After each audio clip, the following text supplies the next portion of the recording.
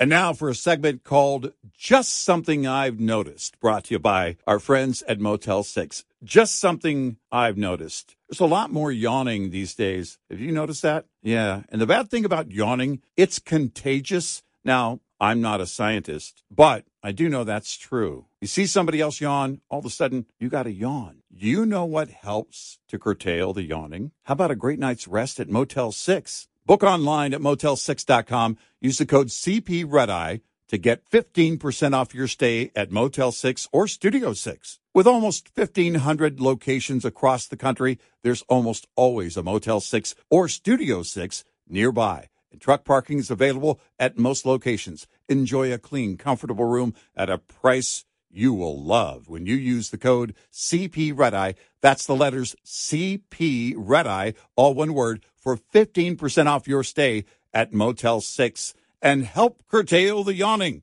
That's just something I've noticed. Brought to you by Motel 6.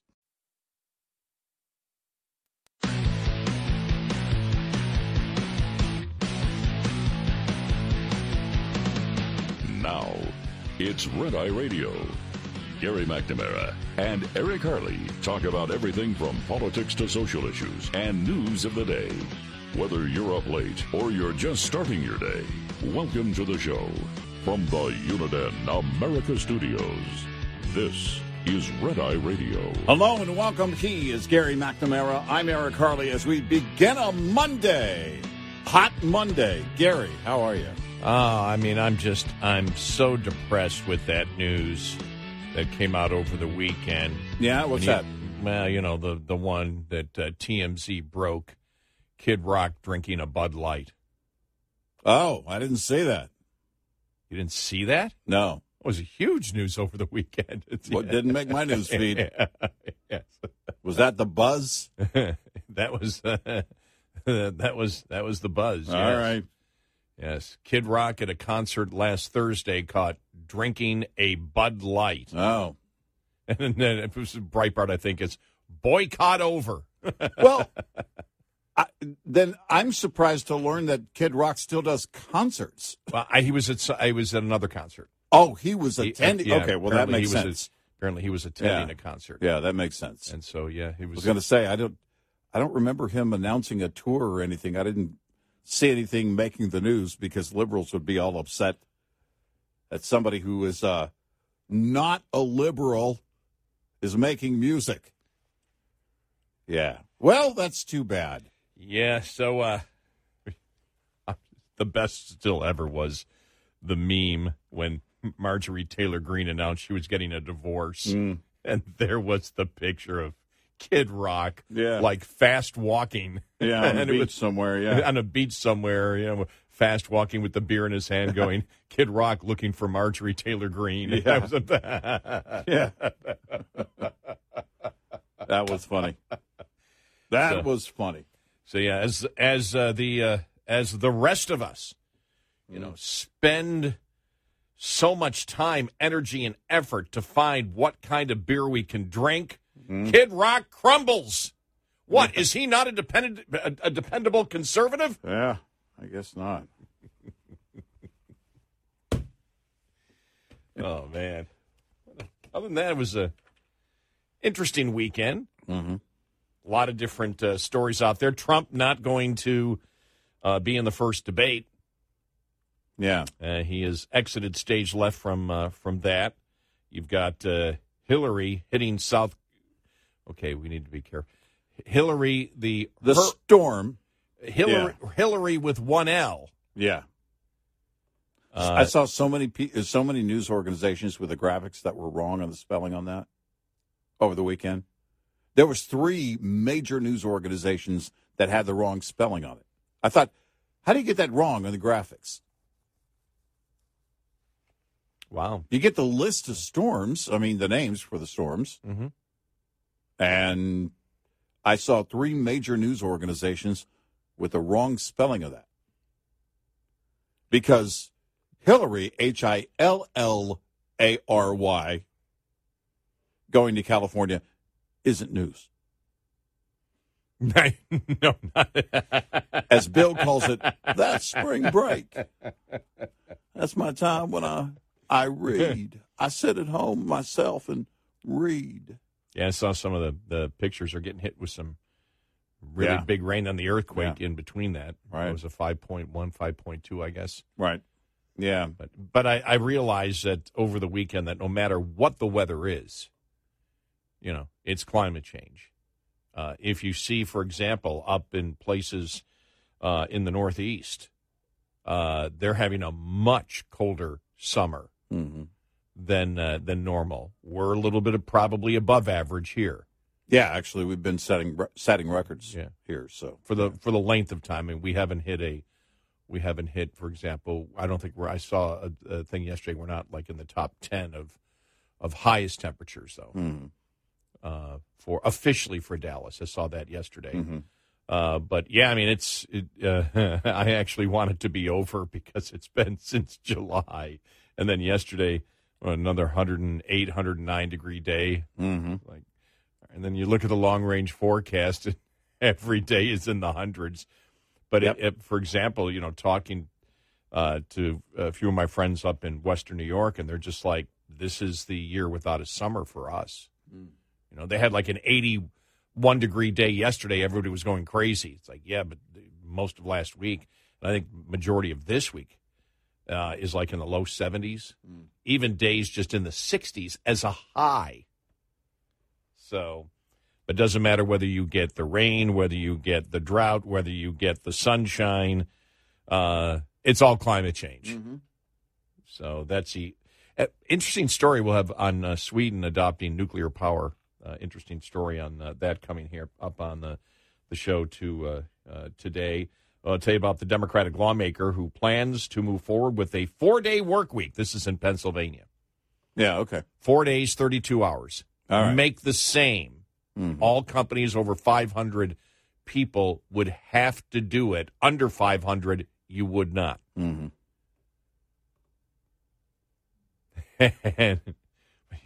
so that'd be interesting because that's the key. The key is the pay remains the same. That would be the legislation in Pennsylvania. Well, then you would have to make that effective without just laying people off, then you have to make a minimum salary requirement then at that point statewide. Because otherwise companies could come in and say, yeah, we're not cutting your pay. We're cutting you.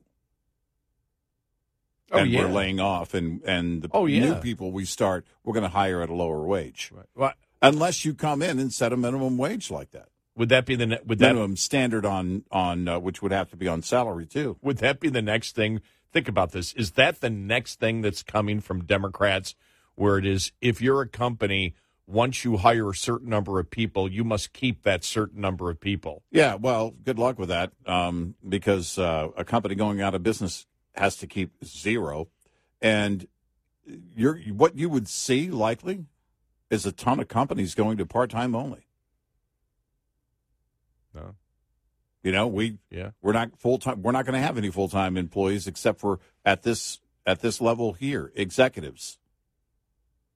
And we'll just hire more hourly people, and we'll work them 21 hours a week. Will you see companies, for example, saying, all right, your health care is gone, go on Obamacare?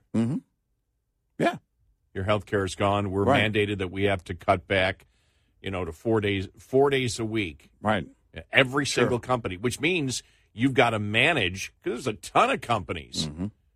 Think of how that would affect. Let me just throw a company at you that's working 24/7 all the time, Amazon.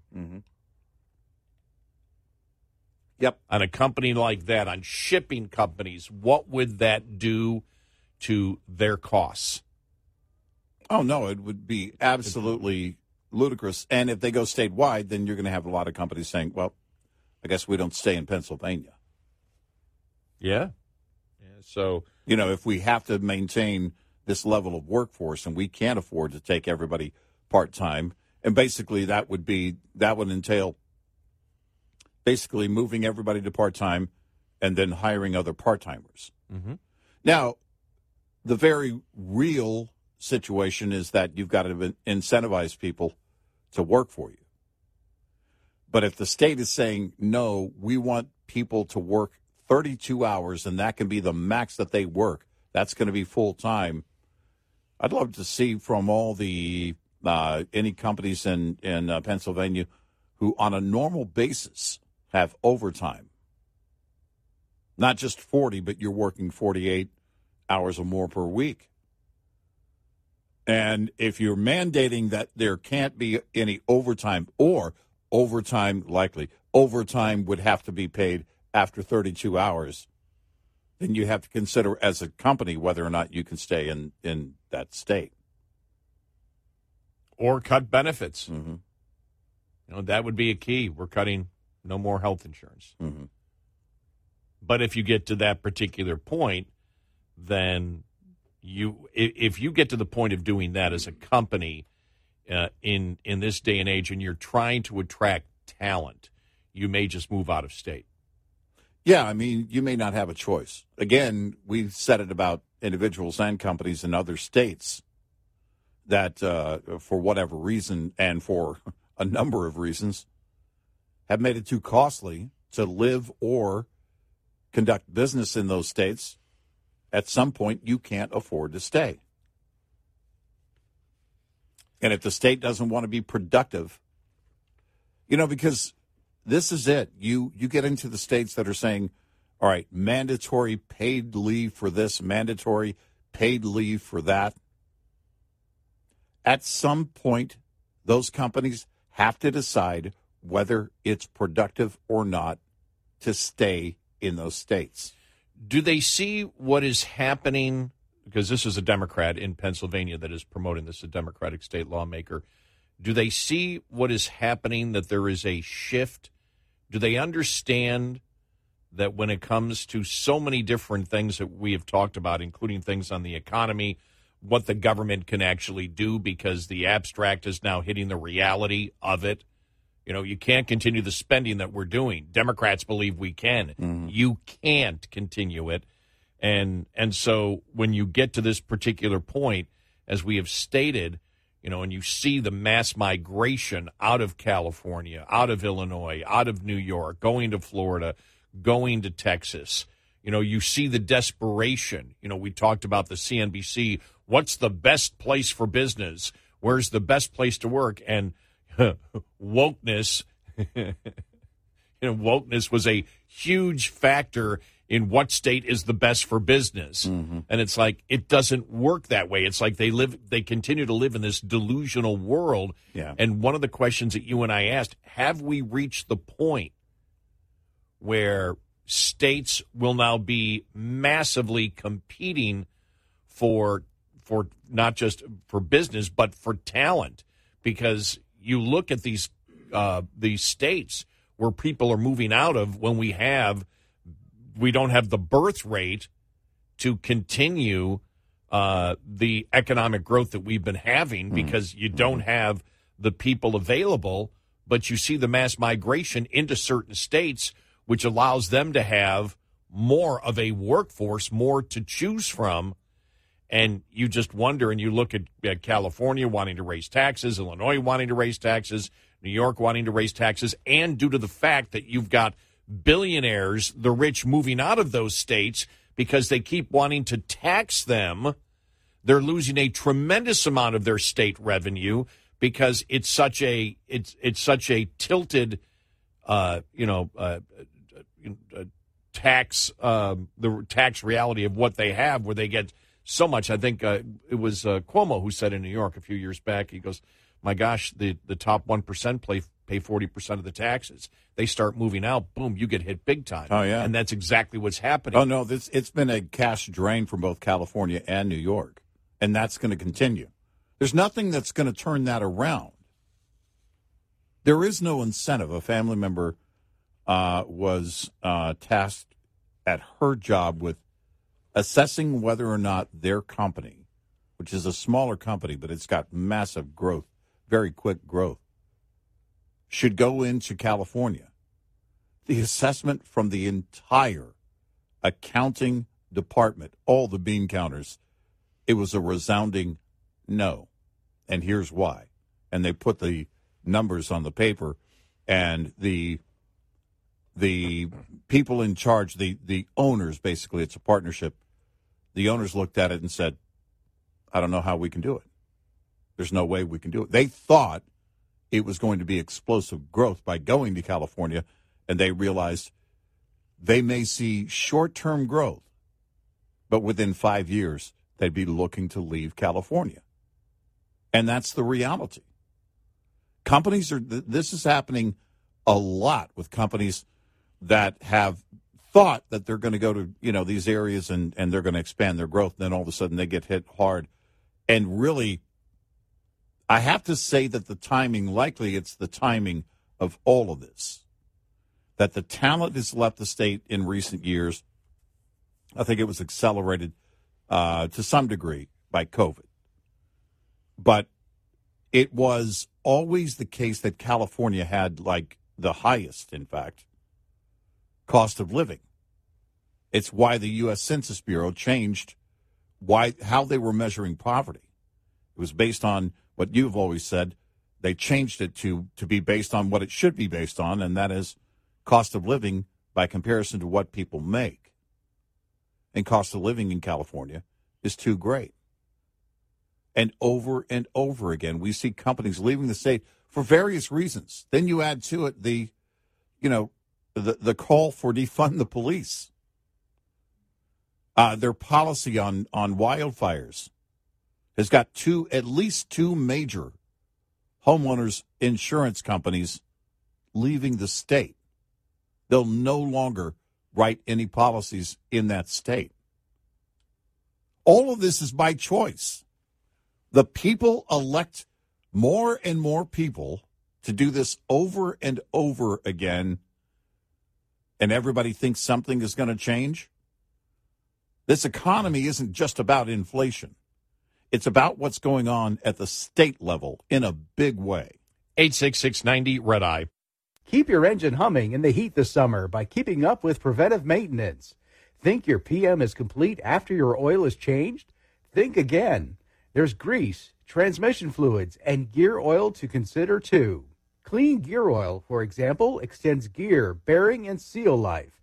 It also protects against low-speed, high-torque wear and high-speed scoring.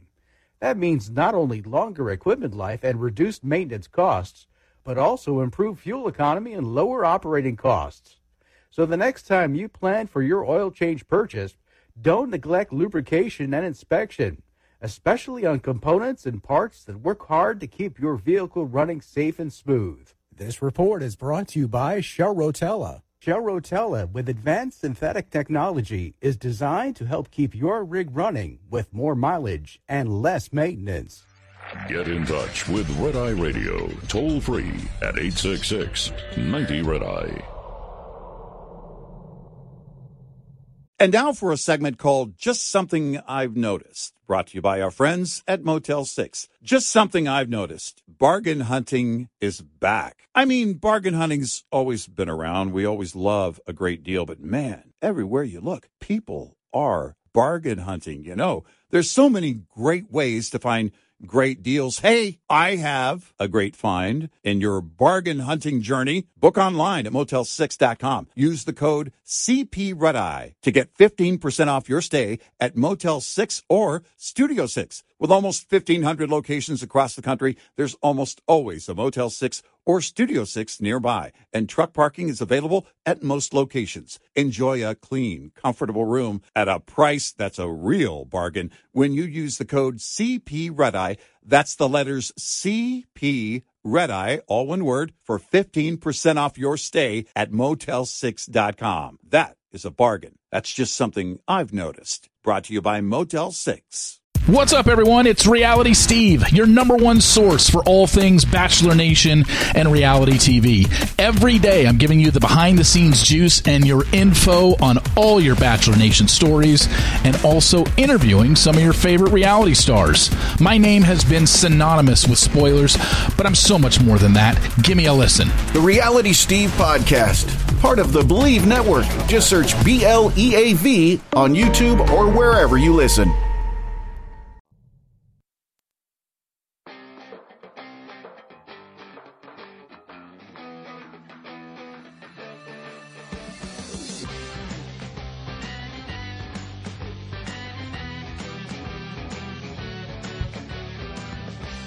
It's Red Eye Radio. He's Eric Harley, and I'm Gary McNamara. Wow, not a good weekend for the president. Not because he said anything, but because he's just sort of disappeared.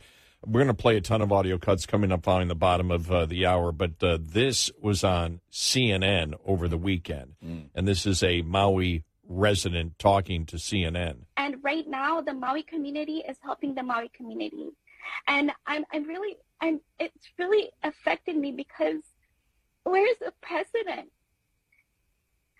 He decides to come here this week, to come here next week.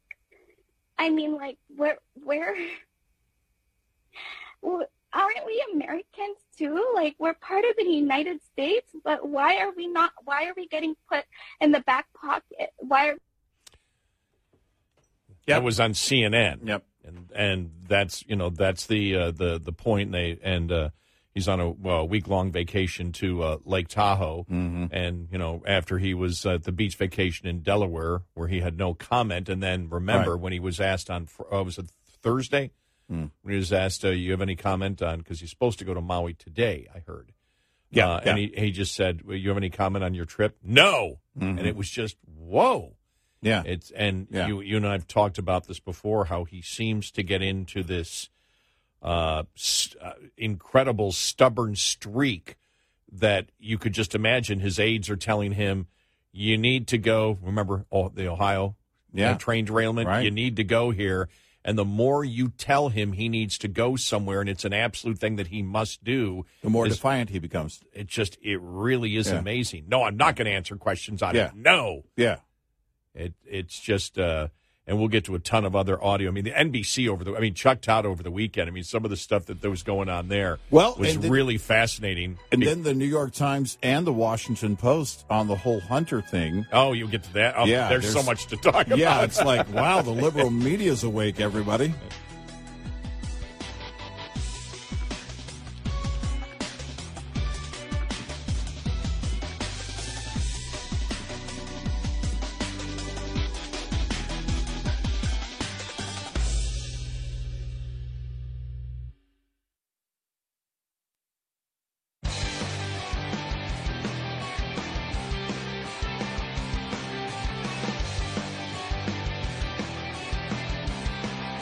You're listening to Red Eye Radio from the Uniden America Studios.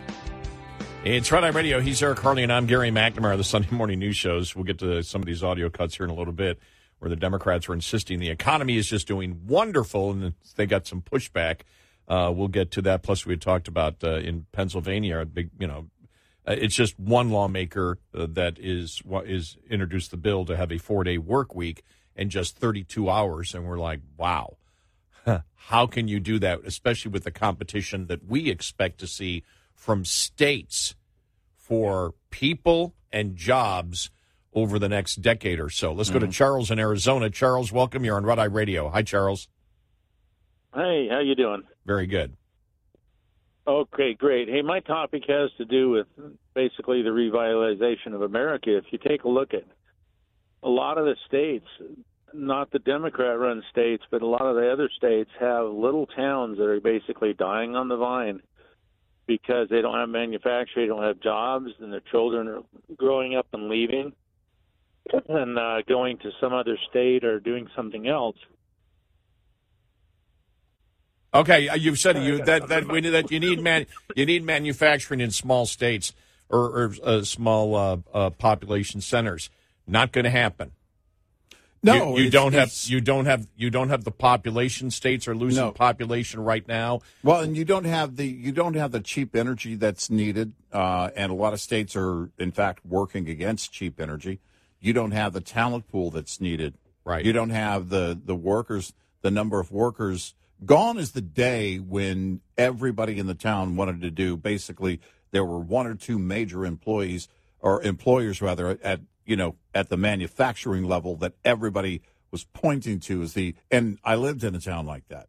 Those days are far behind us. And the reason that they're behind us is because you have to go where the people live.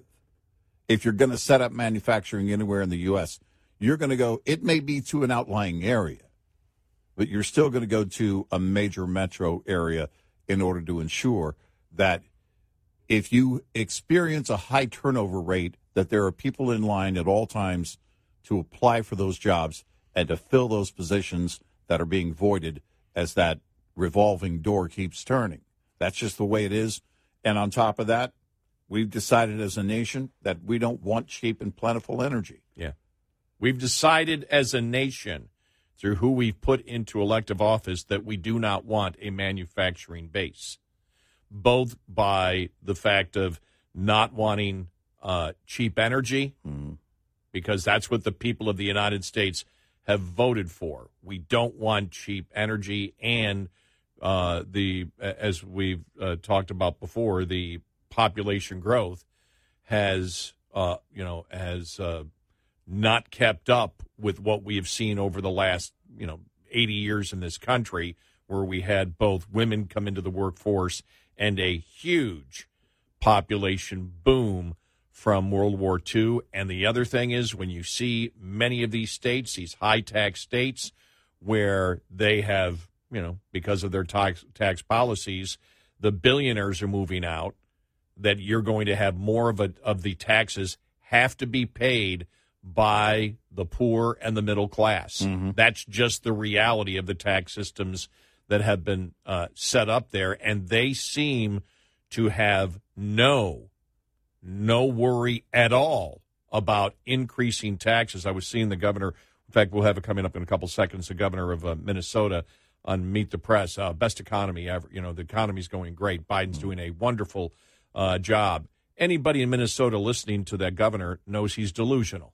Yeah. He's absolutely delusional. Yeah. Anybody knows that. You can even see Chuck Todd, asking him questions. You can see it in Chuck Todd's eye. Well, stop it. Stop this about Biden. Stop this about, the economy. And they had a talk about, they had a roundtable on that. They had the one guy from the Hoover Institute, the think tank, that was saying, you're trying to sell people that the economy's great, and they don't feel it. No. And they said that's one thing that isn't talked about, how inflation is still going to affect the 2024 election. And they all seem to be in agreement, like, okay, yeah, it's trouble right now. Mm-hmm. But no, as to if you wish that to happen, that would be nice, but wishes don't matter. Well, and to that's be very it. blunt, I mean, wishes you matter. don't bring a manufacturer doesn't come to a ghost town in order to revive a ghost town. It's quite the opposite. They go to where the people already are because they need people to fill those jobs as soon as that manufacturing facility is online. That's just the way it is. And it is unfortunate for these small towns. But, one thing that Charles pointed out is the fact that, the younger generation, they get up and they move. Well, they get up and they move because they want to go to where there's more jobs and more choices for jobs. It's not just that the corporations or the manufacturers are done with that kind of, setting up shop in a small town and having everybody work for you. It's that generations, a couple of generations. I think yours and my generation were probably the last to really adhere to that, to where you had this in your mind, when I graduate high school or college, I'm going to go to this manufacturer, I'm going to work there, and I'm going to retire. I'm going to have a pension from there, and that's the way it's going to be. There are very few employers in the U.S. where they still have that with the people that work for them. It is a generational thing. We've seen it die off, and that's why those young people move from the small towns, because they realize, if I want to have a better choice of jobs, working 2 or 3 years for one employer, for people in the generations behind us, that's a big deal to them. To me, you're still the newbie. I've been here 26 and a half years, and I'm still the newbie. And those are the things that, you have to look at is all right, if you're going to have that revolving door, then what do? Well, you go to where there's more individuals in that area. And that's exactly what they do. Well, I'll say this: you have businesses that are so desperate where if you had a resume when I was growing up, if you had a resume where you were jumping every year or two, that was a huge negative. It was, why do you keep jumping from job to job to job to job? Yeah. Now it's viewed as just normal. I mean, there's just like, oh, okay, you've worked here, and you left. Right. Oh, okay, that means and you were performing. All right, well, we need somebody like that here. Right. I have a friend of mine who's in commercial real estate, and she has jumped to get better pay on a consistent basis. Mm-hmm. And she even said, I feel a little guilty because I was only there for a year or two. Mm-hmm. And I said, do they offer you a contract? Yeah. If they don't offer you a contract, I mean, when you live and you exchange your work for money, there's also a thing called a contract. If they wish to keep you, they could sign you to a contract, where you could stay for 5 years. Yeah, when they don't do that, you don't owe them anything. You're not bound to them. You don't legally, you don't morally owe them anything. And so people are, starting to move on, but it used to be viewed as a negative. And so you'd sit there and say, oh, man, look at my resume. Remember, we'd look at our resume and say, oh, no, there's a 1 or 2 month point there where I was off of work. Yeah. What do I do? Right. All right. Okay, I'll move that 2 weeks to that way and 2 weeks to that way. So it's only like I was out of work for a month. Mm-hmm. Who will ever notice? You were so worried about things like that, where today it's like, we don't care. Hey, I'm coming in here, and what can you offer the company? Well, I quit quieter than the rest of the people who quit. Yeah. Listen, okay. I showed up for this stupid interview. It's funny because... And you didn't even get me a cup of coffee. Exactly. And what did you... Oh, someone mentioned that. In fact, I read a number of articles about employers and what they look for when they interview people. And one of them was, we want people to show up for the interview. So my joke was based in something I've actually seen. And then you bring in the coffee cup thing, and there was a separate article about this is the one thing that I do to test people for an interview. It tells me the type of employee that they might turn out to be. I take them to the break room, and we make some kind of beverage, usually coffee, and then we take that to my office. If they leave the cup sitting on my desk and don't return it to the kitchen, they don't get hired. I mean, wow. The psychology, because how else are you going to do it? If you say, well, you got 20 years experience here and you're certified or whatever, trained, education, blah, blah, blah, that's one thing. But you also have to determine what kind of employee they're going to be. Are they going to be thoughtful in their approach? And those are very real things, because otherwise you don't know, because the resume may be scattered. It's one thing, what they'll look at first is how long you've been at your current job. Then it will be, the position that you're in, how long you've been doing what you do. Because if you've been in the same field of work for a long time, then that can help to make up for jumping from job to job every year. Mm-hmm.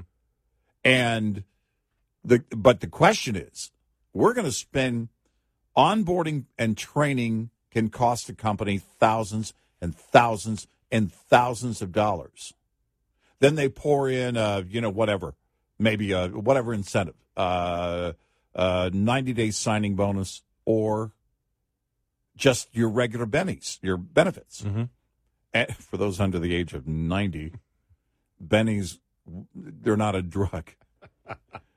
And it's not a guy from an Elton John song. Hey, if they drink coffee, maybe they'll take bennies and they'll work a lot harder and faster. Yeah, what I do is I line out some cocaine on the desk. Oh, here we go. And I see whether or not they're disgusted or they smile. Janet Yellen. Bennies! Bennies! So you get into the, you got any weed? But you get into that. And by the way, I now have to ask employers, and I'll have to look into this. Yeah, exactly. Can I smoke at my desk? Exactly. Hey, do you mind if I vape or bring in edibles? Did you bring a whole box for the whole crew? Well, no, it's not donuts, dude. These are expensive. But you have to wonder, too, how much of that has changed since legalization in certain states. Mm-hmm. And the attitude of what became generational, and that is we're not going to center our entire life around our work. What they miss out on is when you do that, when you focus on your work, everything that you want out of life comes from that, including food when you're old, because you build a retirement. And that's a very important thing. Food when you're old. Older Eric needs to eat. That's what it repeats in my head all the time. He's going to need a place to stay and food. And that's what keeps him coming in every single night to work with me. Yeah, you may. That's it. You're waking up to work all night again. I know how painful it can be, but older Eric is going to be happy you did. 866-90 Red Eye. We'll be right back with more Red Eye Radio with Eric Harley and Gary McNamara. Afford Anything talks about how to avoid common pitfalls, how to refine your mental models, and how to think about how to think. Paula, while certainly you can mess up on $1 million a year, it is far less likely than it is on $30,000 a year. Right. I would meet wonderful people that were struggling with a budget that was super tight. It was 100% you need to make more money. Make smarter choices and build a better life. Afford Anything, wherever you listen.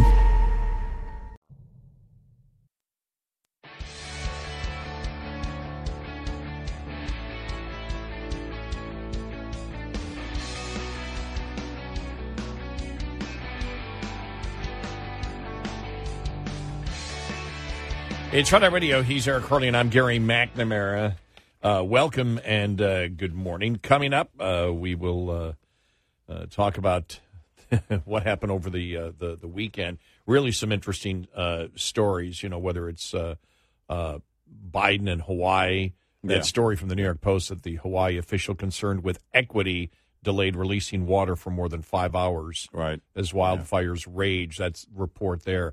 Plus the Sunday morning news shows, just some of the discussion there, because and you had mentioned too the New York Times, was it also Washington Post, stories on Hunter Biden? Two different stories on Hunter Biden that share some of the same thoughts, and it just appears that the liberal media, this has been happening with Chuck Todd because he's kind of on his way out the door, but this is also happening with other liberal media outlets where they're now.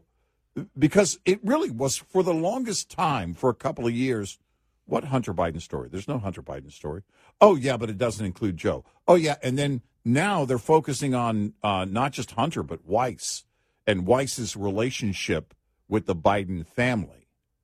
And that starts to hit from the liberal media, the New York Times and the Washington Post. Now they're not ignoring the story. Are they going full-on coverage and covering everything that needs to be covered? No. But they are doing stories on it, which means they're greatly concerned about it. And keep in mind, the majority of his own party doesn't want this president to run again next year. So, and also Trump, not in the first debate. Nope. And what does that mean? What's the big picture all around the corner?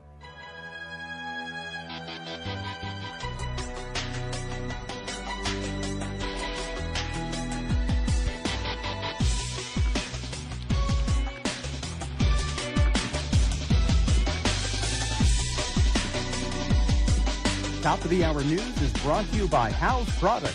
Visit houseproducts.com. This is Red Eye Radio on Westwood One.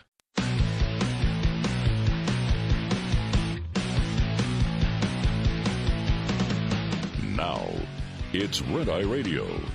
Gary McNamara and Eric Harley talk about everything from politics to social issues and news of the day. Whether you're up late or you're just starting your day, welcome to the show. From the Uniden America Studios, this is Red Eye Radio. All across America and around the planet, We are Red Eye Radio. He's Eric Harley, and I'm Gary McNamara. All right, let's just start with some audio cuts over the weekend. All right. Okay. I did promise them. This is on Meet the Press. How many weeks he has? Like, does Chuck Todd have like 2 more weeks or something? Then I think he goes to home confinement, house arrest, and then he's free to work part-time. All right. Here he is with Minnesota Democratic Governor Tim Walz. Man, if I lived in Minnesota and did local talk, I'd have a field day with this guy. But here we go. Right. Do you really believe Joe Biden is the best candidate the Democrats could nominate, or is this a political expediency answer?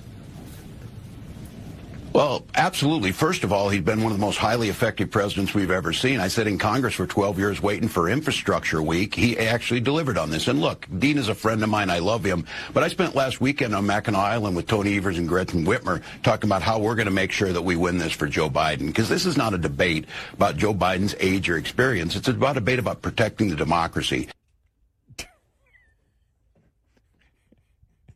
Is it? Is it really? And why do people? Let's get to another audio cut here.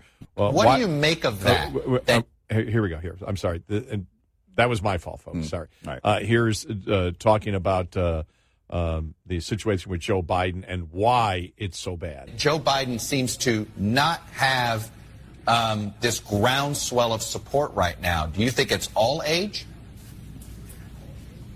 No, I think it's our system. I think Donald Trump and the Republican Party have poisoned it to people. No one trusts our institutions. No one trusts Congress. No one trusts any of us because all they do is attack our families, do those types of things. Yeah. Okay. This guy's really weak. Yeah. I mean, this is really weak. Mm-hmm. And so then they get into a little discussion.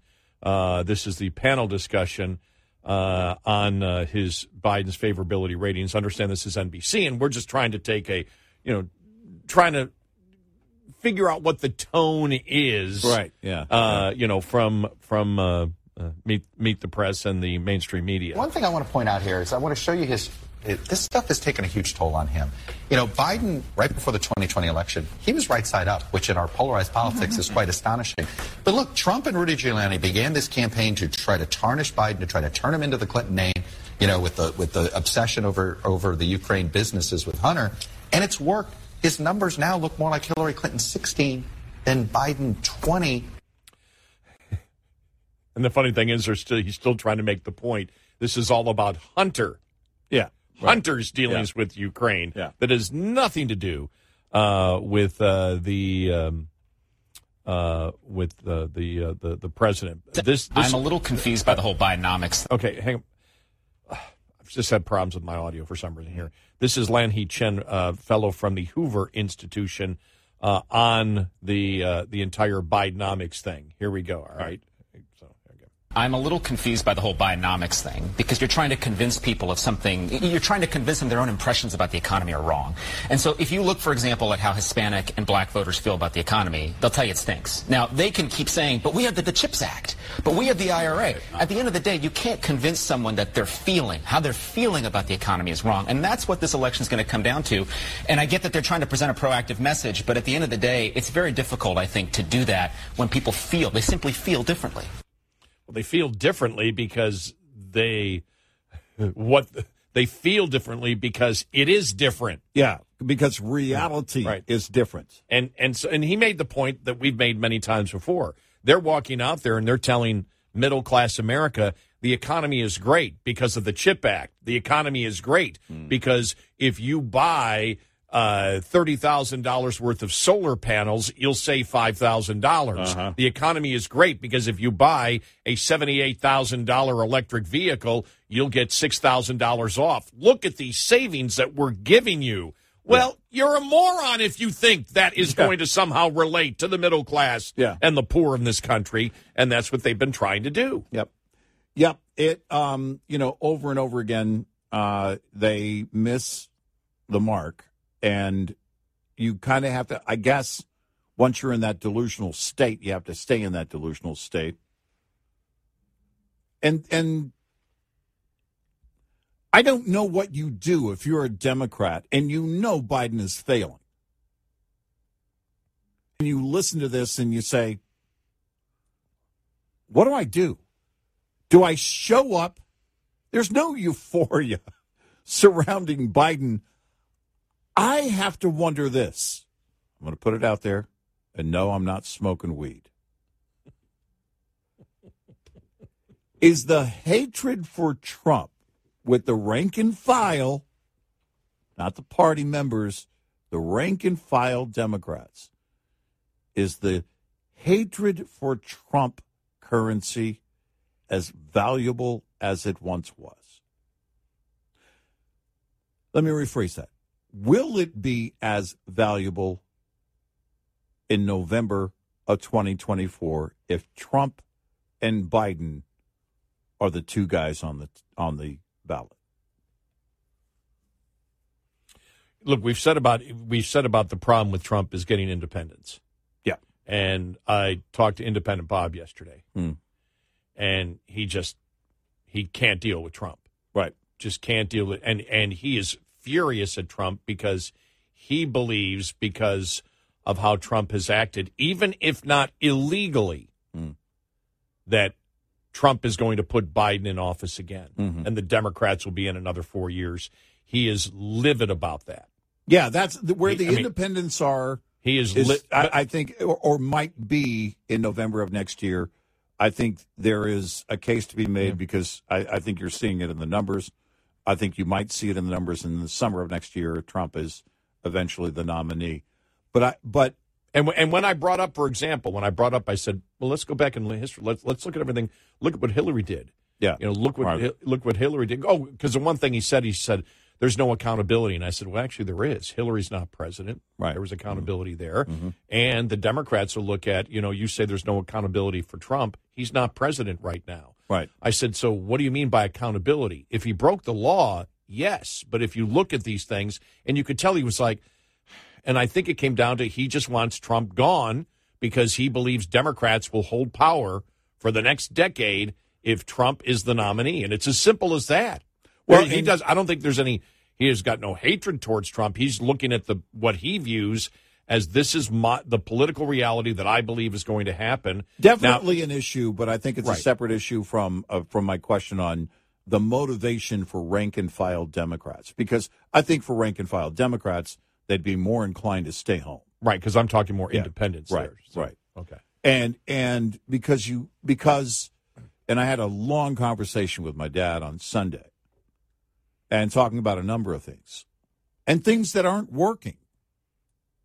And at some point, inevitably, if you're talking to anybody and they know what you do for a living, they ask the question, what do you think is the main driver? Do you think people will keep voting this way?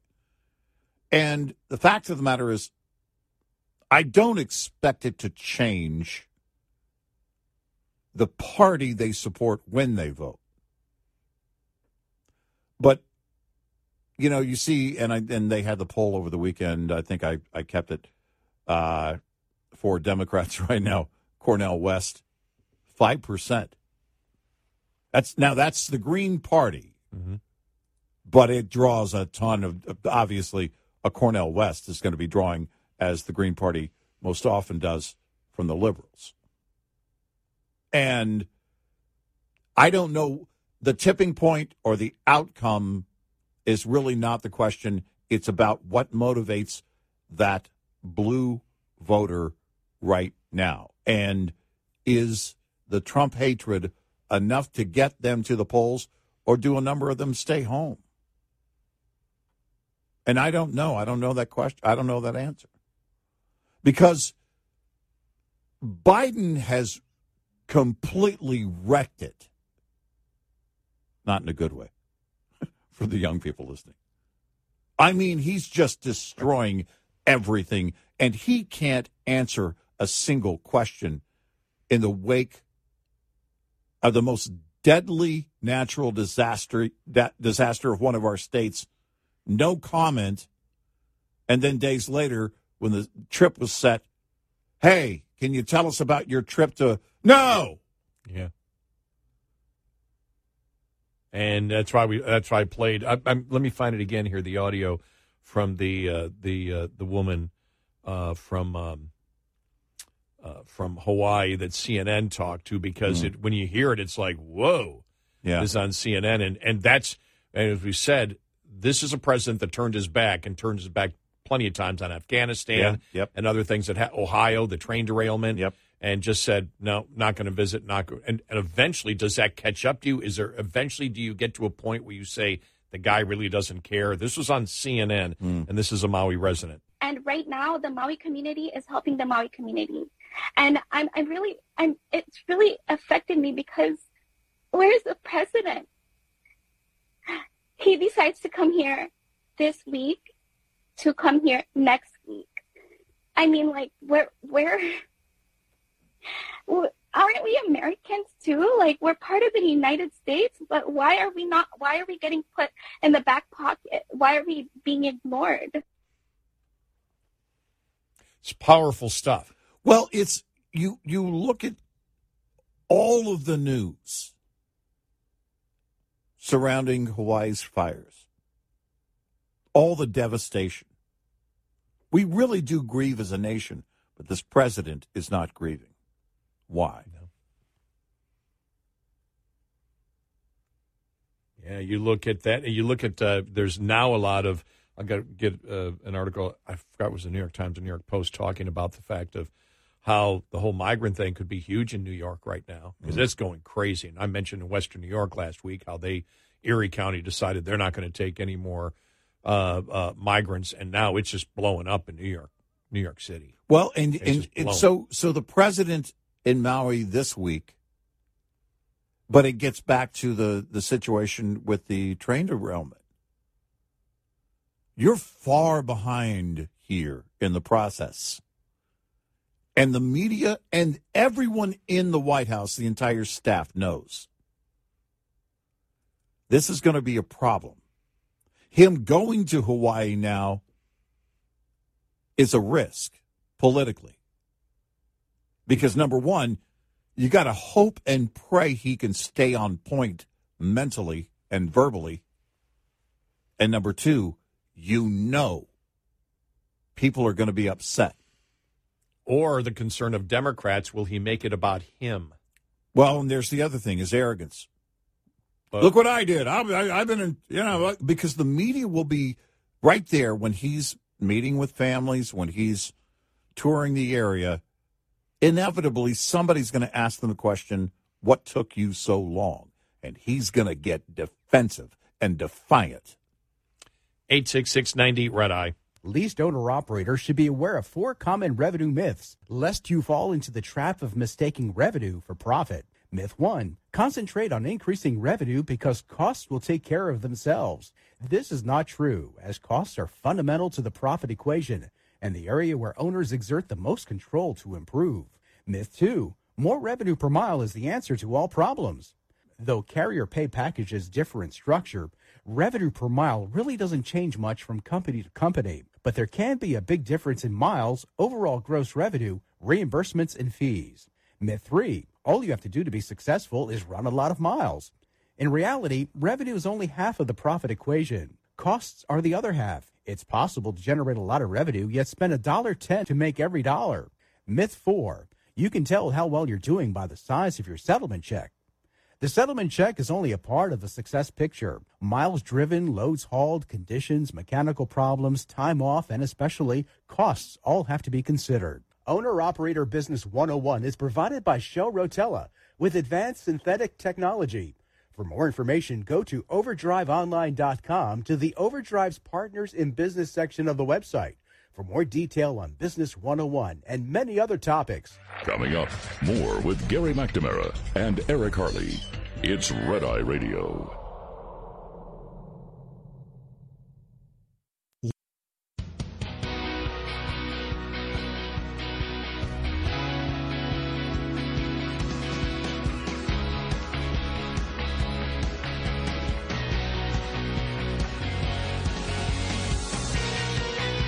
In Red Eye Radio, he's Eric Harley, and I'm Gary McNamara. Good morning. Trump not going to show for the first debate. The way I read it, it almost made it sound like he's not going to show for any debates, but most of the analysis was, well, at least the first debate, and we will see what happens from that point. But his reasoning was, I'm way up in the polls, I don't need to be there. How will Republicans respond to that? Trump supporters, I'm sure, are okay with it. Yeah, well, it makes you wonder, will the polls change at all ultimately if he's not on that stage? Right. Now, you can't avoid the stage forever because any way you slice it, it's not going to look good. They'll go at the angle of, well, he doesn't want to talk about all his indictments, or he's afraid to debate us, or all the above. And you've really got to step up to a stage at some point and take on essentially everybody else if you're on the top. But I do wonder what the polls will look like.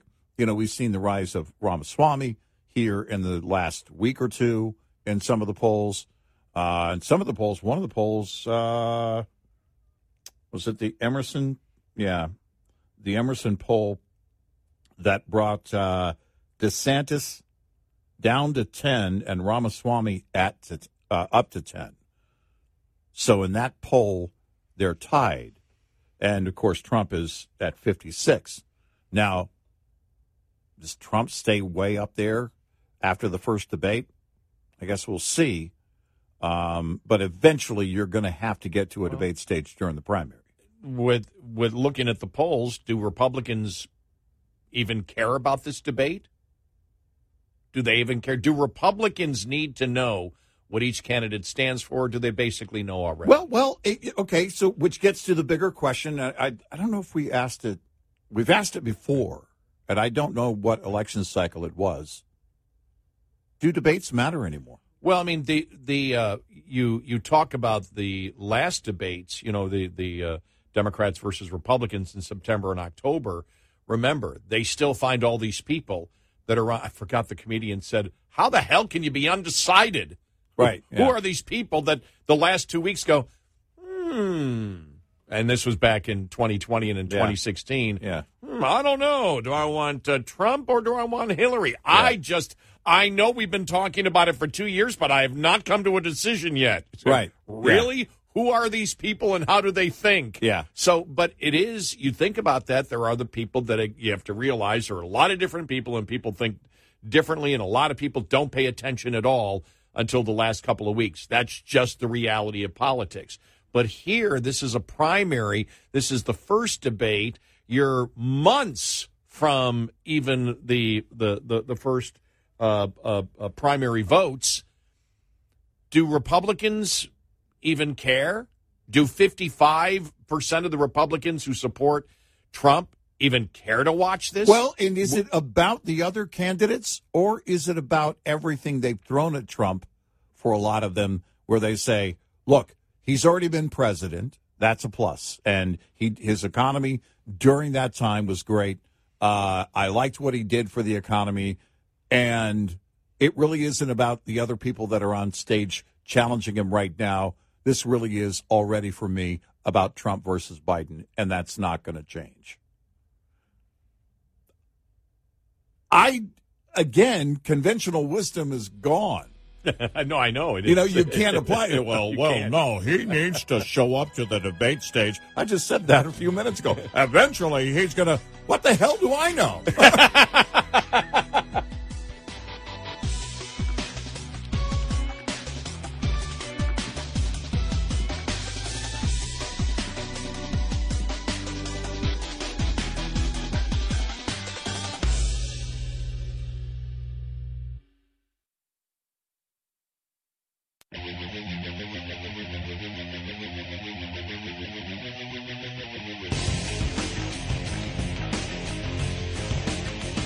Call and join the conversation. 1-866-90-RED-EYE. Red Eye Radio. And he is Eric Harley, and I'm Gary McNamara. Good morning.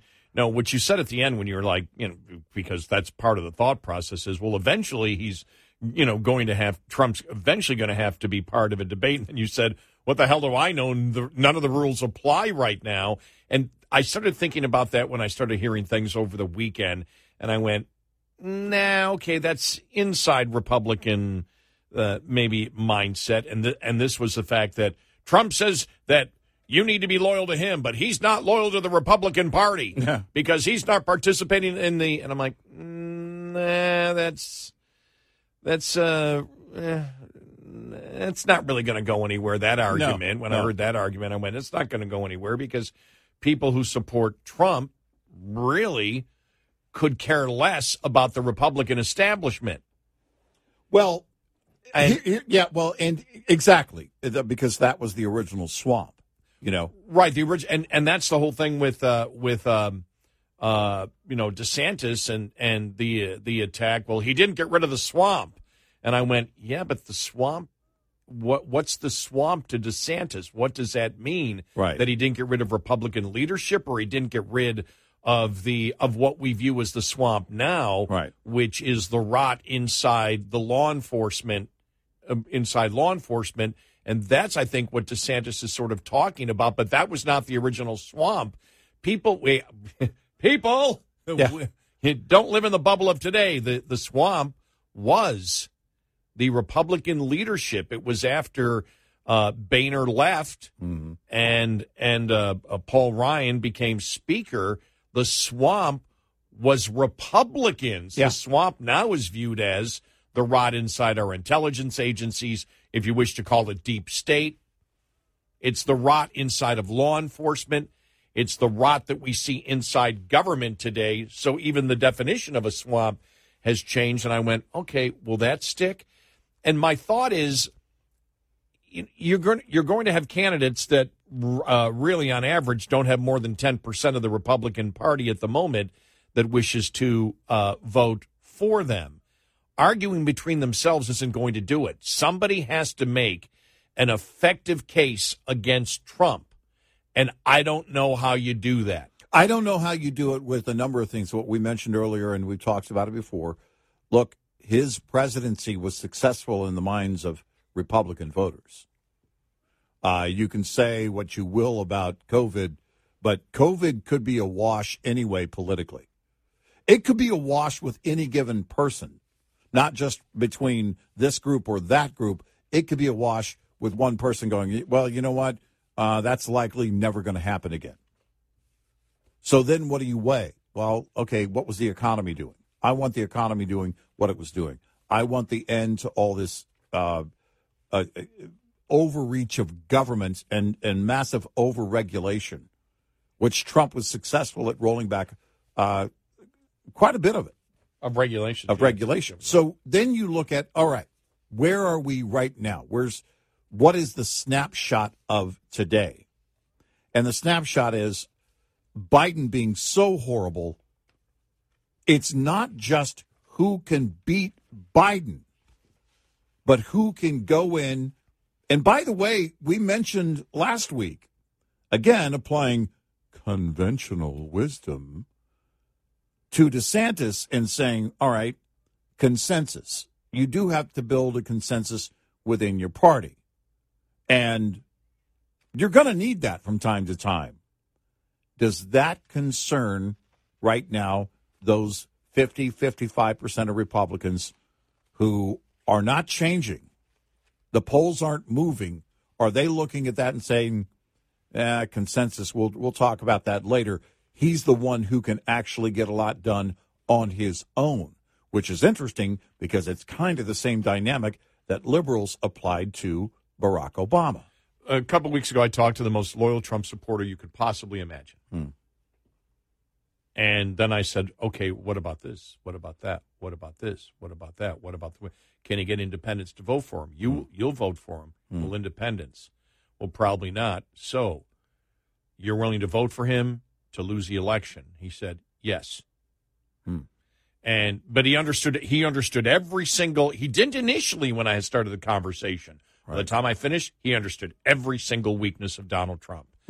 And I have found that out with more Trump supporters. They may be on board right now. They understand his weakness, and they do fear that he can't win the election. Many do. Right. Because he can't get, they believe he can't get independence. but the fact is they still want to vote for him anyway, which brings us back to 2015 and 2016. You and I actually went through all the different demographics that wish to vote for Trump. And one of the most vocal demographics that existed out there was the fact that they didn't care if Trump even won as long as he destroyed the swamp, which was the leadership of the Republican Party. Yep. And as you have right now, Trump not participating again. He's not again, but he's not participating in the debates. That same question has come up. Well, he's not a loyal Republican. Well, I don't think a significant portion of the base care if he's a Republican or not. And, DeSantis was saying we need to be about principle, not personality, not one individual. But that personality does represent certain principles. And one of the principles is the Republican Party is never going to be what we want them to be. So we might as well destroy them in the process. If the Democrats get elected again, that's okay. We've destroyed the Republican Party. It existed back when Trump ran in 2015, 2016. It's not talked about as much now. I don't know if it's as strong as it was back then. I would sense that it's not. Well, but it hasn't disappeared. It still exists within many Trump supporters. Or has it morphed, and it could be a combination of the two, into, listen, if the Republican Party is destroyed by this, I don't care, because what have they done for me? What have they done lately? What have they done in recent years? What is their track record? No, you're right. And when you apply that, it's like, well, the intention may not be to destroy the party, but if it happens to actually go that way, then I'm not going to cry about it, because I'm going to stick by my principles. I'm going to go with, and in this case, the tried and true. He's not the outsider, but yet he's still being treated. This is the difference. He's being treated as the underdog outsider by the left. They're setting him up in all these attacks and all the indictments as a guy who doesn't know how to navigate inside the Beltway. Comey actually said it. When we sent our 2 FBI agents, one of them was Strzok, to go and talk to Michael Flynn at the White House, they were new. They didn't know we needed to go through, we should have gone through White House counsel. They look at him as a noob. They look at him as somebody who is absolutely clueless, and also realize that he's very responsive to anything. We throw something at him, we're going to get a reaction out of him. This is a Wall Street Journal from yesterday. Mr. Trump clearly thinks he has the nomination all but wrapped up, and judging by the current polls, he has reason to think so. But what message is he sending about the loyalty he thinks GOP voters owe him? I don't think that's a concern. I don't think so either. It would mean the grand old party is going to nominate for the third time a man who has been indicted 4 times on 91 felony counts. We don't mean despite being indicted. We mean he's being nominated. He will be nominated because he's been indicted. Right. In order to spite the Democrats for their partisan prosecutions, GOP voters would be doing exactly what Democrats and the press corps want them to do. Democrats want Republicans to nominate the man who has shown over the last 3 national elections that he is the greater voter turnout machine for the Democratic Party since Franklin Delano Roosevelt. What they're saying is nobody turns out Democrats like Trump. Republican voters say they like that Mr. Trump is a fighter, but whom is he fighting for, them or himself? He would carry into the general election more baggage than the British royals, yet Mr. Trump expects GOP voters to nominate him with even so much as a primary debate, much less a real nominating contest. So there are still 5 months before the Iowa caucuses. So we hear this all the time. And like I said, when I talk to Trump voters, they know this. They know it. They know they're not dumb. It's not like, okay, Trump, and no, he's really going to zoom in and get all independents. They know that if they vote for Trump, there's a great chance he will lose. Yeah. Even to Biden or Harris. Right. They understand that because they're not stupid. They know he can't get independents. and he can't get them now. That's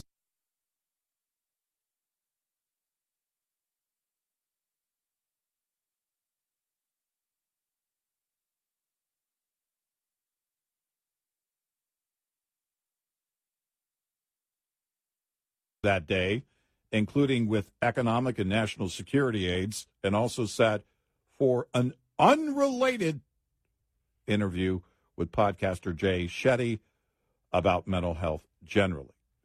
Was that written yesterday? It came across yesterday. Yeah. So they're still trying to set up this wall completely, that it's all about Hunter Biden. Yeah. And there is no worry in the White House about Joe Biden. It's all about Hunter. Wow, that's amazing that they're still sticking to this wall thing, that Republicans are trying to drag the president in this, somehow unfairly, because this is all about Hunter Biden. And yeah. Right. None of it's about Hunter Biden. No. Really, none of it's about Hunter Biden to the Republicans. No. Nobody cares about Hunter Biden. It's what is this president currently compromised, because he has been compromised for the last 15 years. Yeah, right. I mean, this is the problem. And in this case, you have to ignore because you were the one that said it last week. And there's, or maybe it was earlier this week, when you said they're still trying to separate and saying, well, Joe didn't take any money. It's simply Hunter. Hunter's the only one that's corrupt. And you made the great point.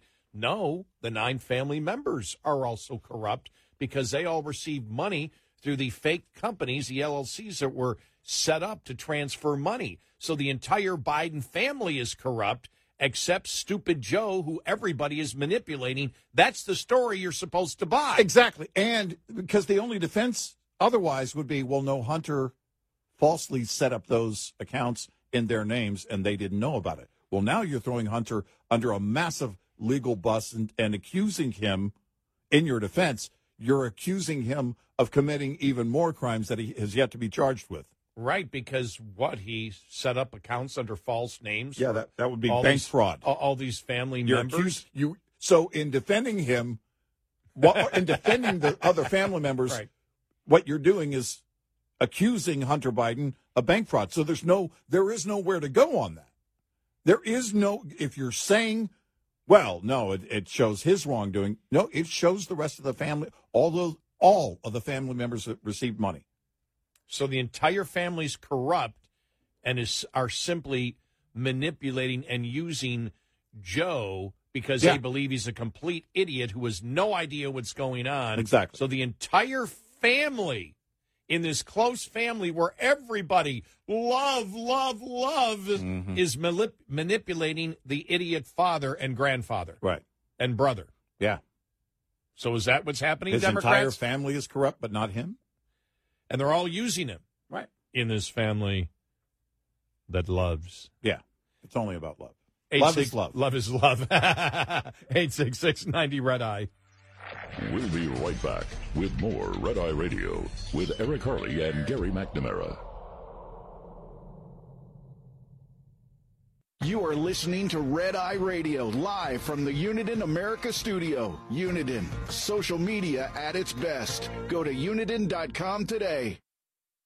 If you drive a big rig, you know that more time on the road means more money in your pocket. Shell Rotella, with advanced synthetic technology, is designed to help keep your rig running and save you money in the long run. Trade up to Shell Rotella, and you'll get superior protection against engine wear. That means less time in the shop and more time on the road. It also means you'll get more chances to see North America's finest roadside attraction, cows, cornfields, cows in cornfields. It's lovely this time of year. Shell Rotella's advanced synthetic technology also offers extended drain intervals, helping your rig go farther between oil changes. So you'll make less pit stops. Well, unless you need to restock on snacks, we really can't help you with that. But if you're looking to help your big rig engine live longer, look no further. Superior protection, less maintenance. That's what you can expect from the #1 heavy-duty engine oil in North America. Shell Rotella, for the long haul. Explore the full lineup of Shell Rotella products at rotella.com/long-haul. At Denny's, value starts at $5.99.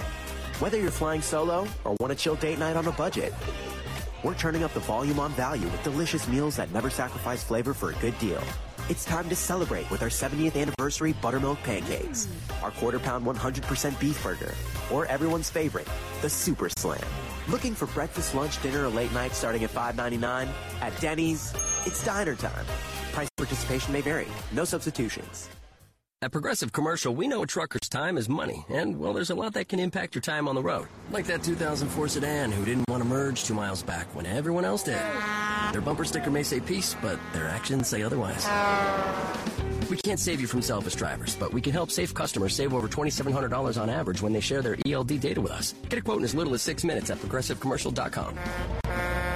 Progressive Casualty Insurance Company and affiliates. Save customers based on FMCSA inspections, driving history, and other data, or for higher transportation. Not available in all states. If you're a trucking industry professional, then you need to stay on top of changing regulations, equipment upgrades, and technology advancements. Fleet Owner Magazine gives you all of this and more.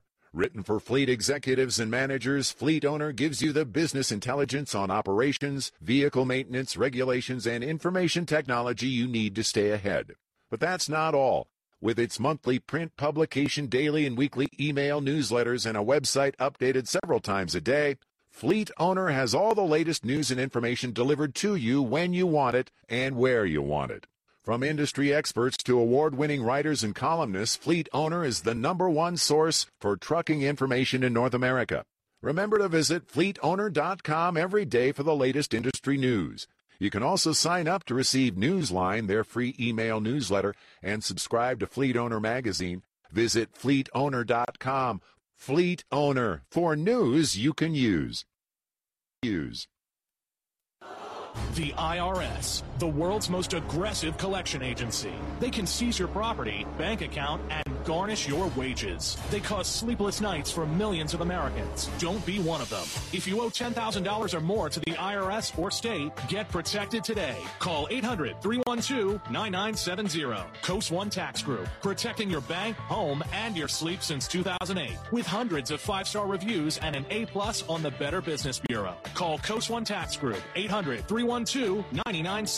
Stanley from New York owed $93,000. The IRS placed a levy on his bank account. Coast One released the levy and settled with the IRS for $2,000. Mark in Michigan owed $225,000. After Coast One stepped in, Mark walked away paying less than $1,500. Call Coast One now. A 10-minute call can save you up to 93% on your back taxes. Get your fresh start today. That's 800-312-9970.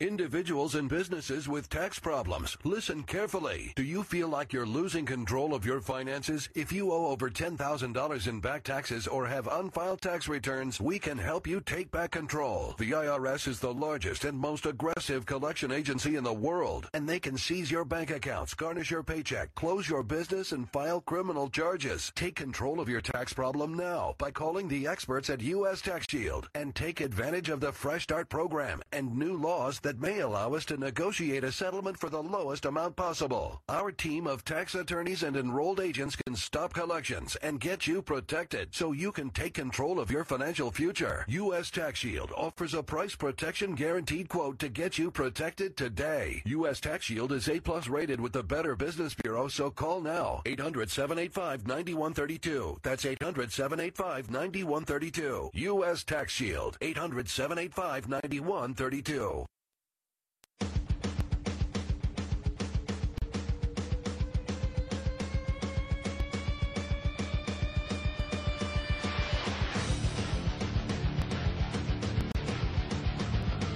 Red Eye Radio, he is Eric Curley, and I'm Gary McNamara. Welcome. Thank you for being here this morning. Jeff Zeleny at CNN. I just saw the headline. Research will show that Americans don't care about Hunter Biden unless it somehow ties into Joe Biden.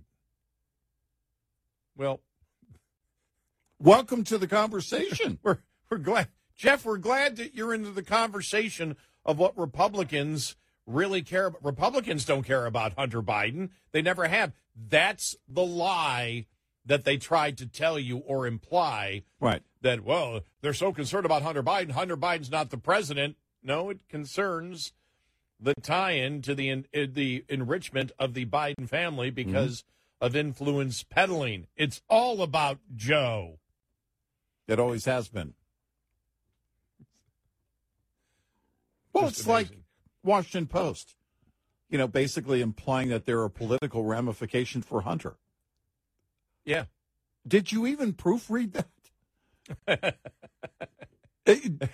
Do you know that he does not serve in public office and never has? Yeah. Hey, listen. Anybody at the Washington Post listening to WMAL, Yeah.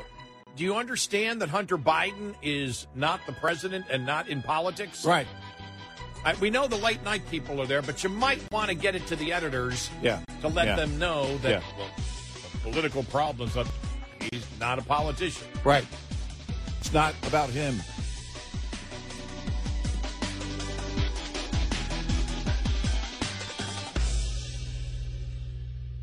This is Red Eye Radio.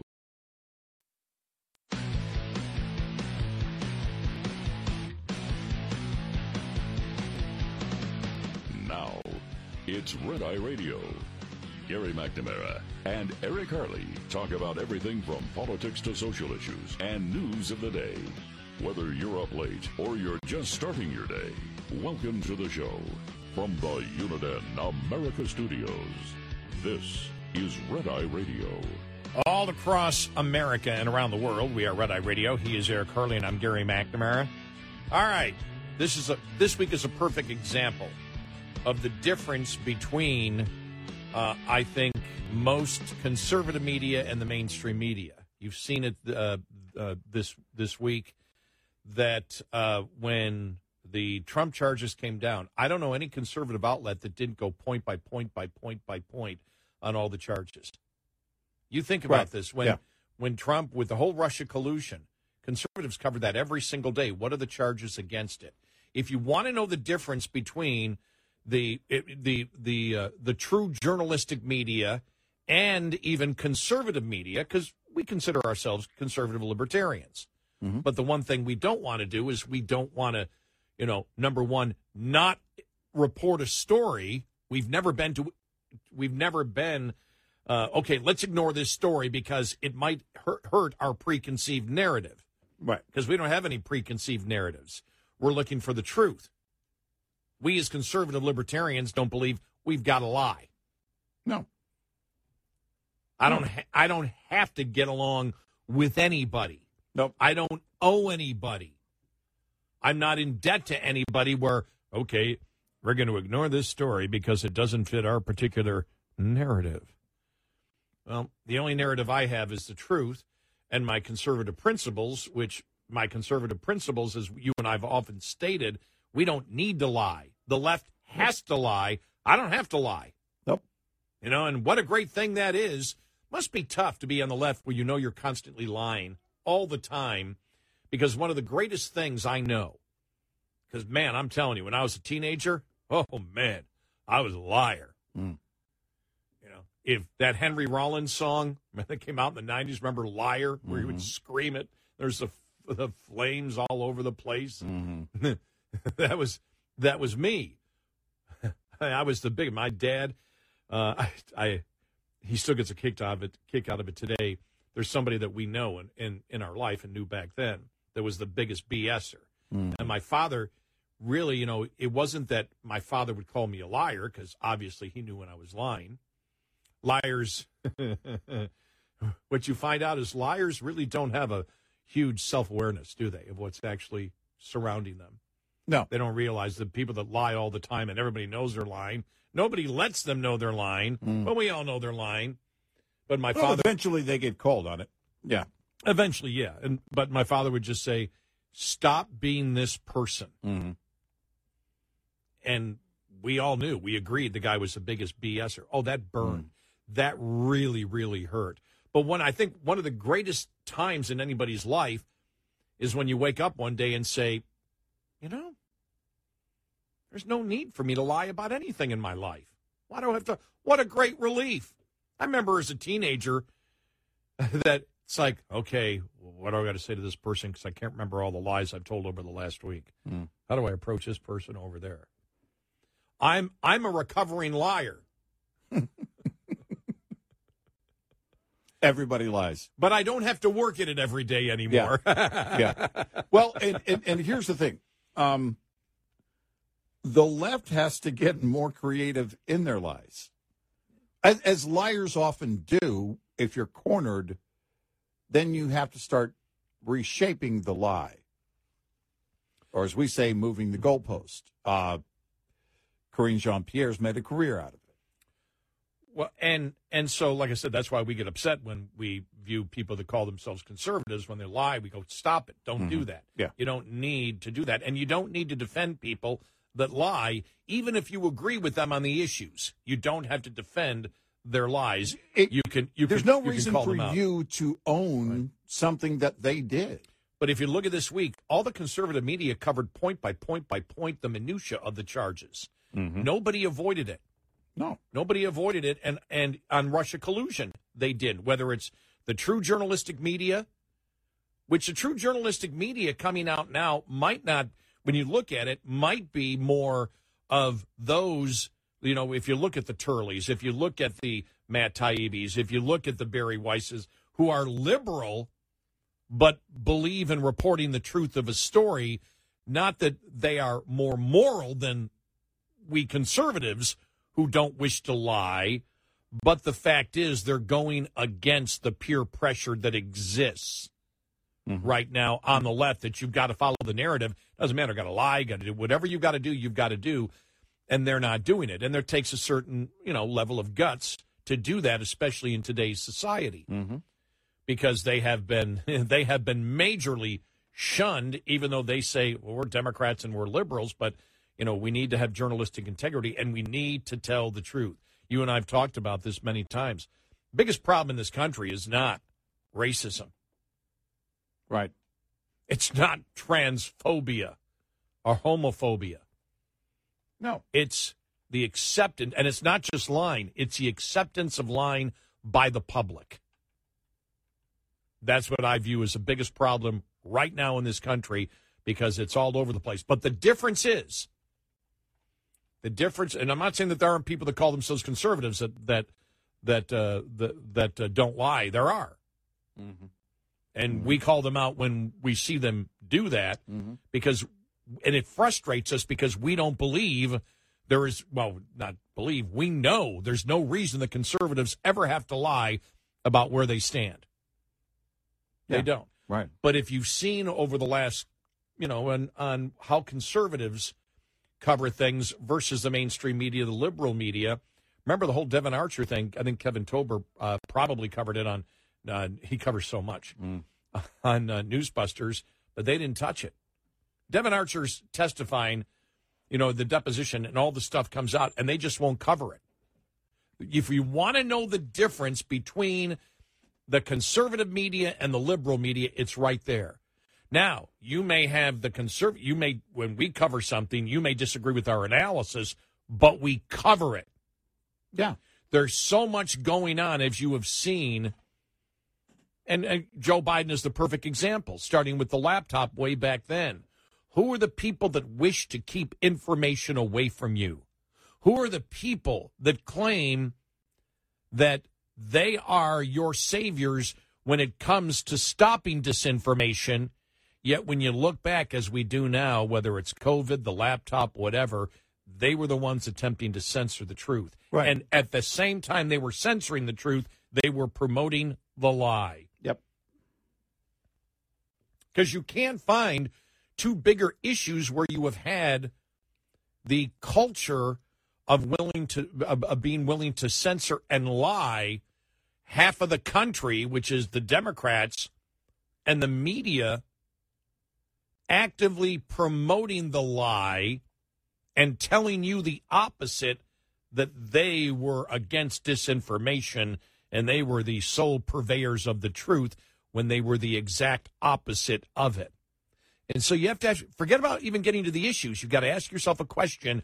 Why does the mainstream media and the Democrats, why do they insist on censoring information from the adults in our society? Because I can hear it. I already know what the argument is. Well, the Republicans don't want 5-year-olds to know about things about sex, so they censor too. Adults. Yeah. Adults. Right. Just to cover that, just to cover our bases on it. Yeah. Well, you don't want the young kids to know everything, so you're censoring due. I'm trying to sound maybe like John Kerry there, but I don't know if I'm or John Kerry Gump. And so I think it's important for people to recognize that. And that's all. Matt Taibbi, when they came forward, can't think of the other guy that came forward too. Just his name popped out of my head. Michael Schellenberger. Yeah. A Jonathan Turley. Yeah. A Dershowitz. Right. All coming forward, people on the left saying we got to tell the truth. We got to stop lying. Yeah. You got to stop lying on the left. Stop lying. Stop trying to censor. If you're going to back up what you believe, back it. Why do you have to lie about what you believe? Why do you have to, and everything, when you think about it right now, from the border to electric vehicles to the grid. I mean, we dealt with it today. It was like, okay, is this the day that we start having to have rolling, brownouts or blackouts in the state of Texas because the warnings started coming down earlier, yesterday morning. The wind isn't blowing. What are we going to do? Everything from the lies of and the continuing lies of climate change that never have come true. Right. To the fact that we can run the grid on solar and wind. Everybody knows it's a lie. Why do you allow your side to promote something that's so stupidly a lie? Why do you support your party for censoring? Why are you afraid of the truth? I'm not afraid of the truth. I've got no problem. Look, right now we're going through it. You've got Republicans and conservatives going through a thing of, should we have our loyalty to Trump or should our loyalty be to promoting the issues and winning long term? Eric and I have been blunt. The conservative movement will continue without me, without Eric, without Trump, without anybody who currently is in the Republican Party right now. The conservative movement will continue. It's not about the people. It's about the ideas that are articulated at one particular point, even though they can be important to pushing something forward. And all three of those people were very important in pushing a lot of positive things of where the country should be going. Trump number 3, I'm number 2, Eric number 1. Always. Okay, I couldn't even handle that one. But we've got on Trump got on Trump many times for lying. I'll never forget the woman that called the show one time. Trump has never lied. Well, that was a lie. I'll never forget what she called. Trump has never lied, ever. Yeah. Really? Everybody lies. And there's the problem is that, if everybody doesn't lie. No, everybody lies. Eventually they lie. When it comes to the issues? Everybody may lie. Everybody tells a white lie. Generally speaking, everybody lies. Yeah. And so there's the problem. You don't have to jump out and defend somebody else's lie. You don't have to politically jump out and defend anybody else but yourself and your own actions. When was the last time you lied about something that related to an issue on the radio? I don't lie on the radio. Okay. I only lie to you when the mic is off. Well, no, that's the only point I'm trying to bring up. Everybody, because we all tell white lies to, for example, you're talking to a kid, you're not going to tell them the full truth because you wish to protect them. That's Santa different. Claus is real. Yeah, I'm exactly right. Well, many Americans actually believe that lie that Santa Claus does exist in a different way. Hey, there's free stuff out there. Still a lie. Yeah. Now that may be whether it's a lie or just they're clueless and ignorant as to how things actually work. Would be a great debate, but that's the point I'm trying to make. That lying on the issues in the media and in politics about the issues that are important to us. Well, but my point is that people are okay with the lies because as long as their lies aren't going to be called out, they're not going to be called out for any of their lies that they tell. Then they think, okay, well, I don't care if they lie. It is very clear when somebody who is in public office is lying. Eventually, it is very clear when they keep repeating the lie, and more, it is proven that, well, of course he knew about his son's business dealings. But they're okay with it because the lie facilitates something, and they're part of it. So they excuse it away that way. And that's the problem. I've always lived by the standard politically that I don't have to get out and jump in, even if I voted for the person. Right. I don't have to jump in. I'm not their defense lawyer. In fact, I'm going to hold their feet to the fire. I'm probably going to be more frustrated with them if I believe they're lying about something or they're doing something that I disagree with, because it's not why I voted for them. So they're going against what they promised to do. They're going against the principles and morals of the people who widely supported them. And those are the things we talk about. On the left, that doesn't apply. Tell me what principles and morals that they hold their elected officials to and expect them to follow through with. Oh, I do remember a lie you told on the air. Yeah. About your time with Aerosmith. I know. It was only 8 years, not 9. But what are you going to do? But when you look at coverage, and you look at everything from, because you go back to, the Trump campaign in 2015 and whatever, right? And you look at, Russia collusion. I don't know of one conservative outlet that didn't cover that in specific details. There's nothing on the right that compares to the wanting to censor and not cover what's going on in society like the mainstream media and the Democratic Party. Nothing has ever existed to this level with that culture that exists, not conspiracy, but the culture that exists, that it's okay to do that. And you ask yourself why, because to me, that is such a foreign thing. I believe what I believe because I truthfully believe it's the best way. If you have to lie, then you don't actually believe. No, you don't believe it. That what your party is doing is the best way to do things, because otherwise you wouldn't have to lie. Why are we lying about the border? Well, why do the Democrats lie about the border? Why are we lying about genders? Why are we trying to just make something real that isn't real? Party of science. Why? To get along? To go along with what the last person whispered in my ear, and I've got to repeat it again. How many genders are there, Mr. Biden? 3. Oh, man. That was the best. You are so wrong. And nobody called him out on his bigotry. Exactly. Somebody should have asked him, what's the third one? Yeah, and the left still voted for him. Woo. Wow. 866-90 Red Eye. Coming up, more with Gary McNamara and Eric Harley. It's Red Eye Radio. Denny's is here to serve America's professional truck drivers, providing a hot, down-home meal on the go. Order ahead at Dennys.com today. Hours in participating restaurants may vary.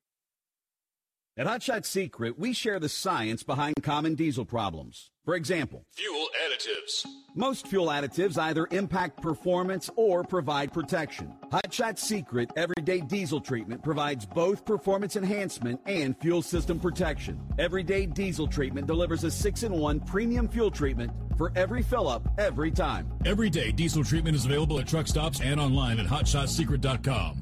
Hot Shot Secret. Powered by science. Red Eye Radio and our sponsors are devoted to trucking safety. That's why we are proud to bring you the Red Eye Radio Million Mile Club. We've been saluting drivers who have surpassed the million-mile mark with preventable, accident-free driving. By reaching this milestone, you can be a part of an elite club of drivers who share remarkable safety records and demonstrate superior driving skills. If you or someone you know is a truck driver with 1 million miles or more of driving under your belt without a preventable accident, register online at RedEyeRadioShow.com. That's RedEyeRadioShow.com. The Red Eye Radio Million Mile Club would not be possible without the generous support of the fine folks from Petro Stopping Centers, Howe's Lubricator, Motel 6, the St. Christopher Fund, and Cat Scale. We applaud the individual truckers and fleets who drive with care and keep our highways safe. The Red Eye Radio Million Mile Club, devoted to trucking safety. Register online at redeyeradioshow.com. You know, truck drivers play a critical role in our economy, hauling almost everything we buy. These men and women are the unsung heroes and the backbone of America. When our heroes need support, they turn to the St. Christopher Truckers Relief Fund. The St. Christopher Truckers Relief Fund is a 501c3 truck driver charity that steps in to cover necessity household items when an injury or illness takes a driver off the road. Learn more and donate today at truckersfund.org. That's truckersfund.org. Individuals and businesses with tax problems, listen carefully. Do you feel like you're losing control of your finances? If you owe over $10,000 in back taxes or have unfiled tax returns, we can help you take back control. The IRS is the largest and most aggressive collection agency in the world, and they can seize your bank accounts, garnish your paycheck, close your business, and file criminal charges. Take control of your tax problem now by calling the experts at U.S. Tax Shield and take advantage of the Fresh Start program and new laws that may allow us to negotiate a settlement for the lowest amount possible. Our team of tax attorneys and enrolled agents can stop collections and get you protected so you can take control of your financial future. U.S. Tax Shield offers a price protection guaranteed quote to get you protected today. U.S. Tax Shield is A+ rated with the Better Business Bureau, so call now. 800-785-9132. That's 800-785-9132. U.S. Tax Shield. 800-785-9132. The IRS, the world's most aggressive collection agency. They can seize your property, bank account, and garnish your wages. They cause sleepless nights for millions of Americans. Don't be one of them. If you owe $10,000 or more to the IRS or state, get protected today. Call 800-312-9970. Coast One Tax Group, protecting your bank, home, and your sleep since 2008. With hundreds of 5-star reviews and an A+ on the Better Business Bureau. Call Coast One Tax Group, 800-312-9970. Stanley from New York owed $93,000. The IRS placed a levy on his bank account. Coast One released the levy and settled with the IRS for $2,000. Mark in Michigan owed $225,000. After Coast One stepped in, Mark walked away paying less than $1,500. Call Coast One now. A 10-minute call can save you up to 93% on your back taxes. Get your fresh start today. That's 800-312-9970.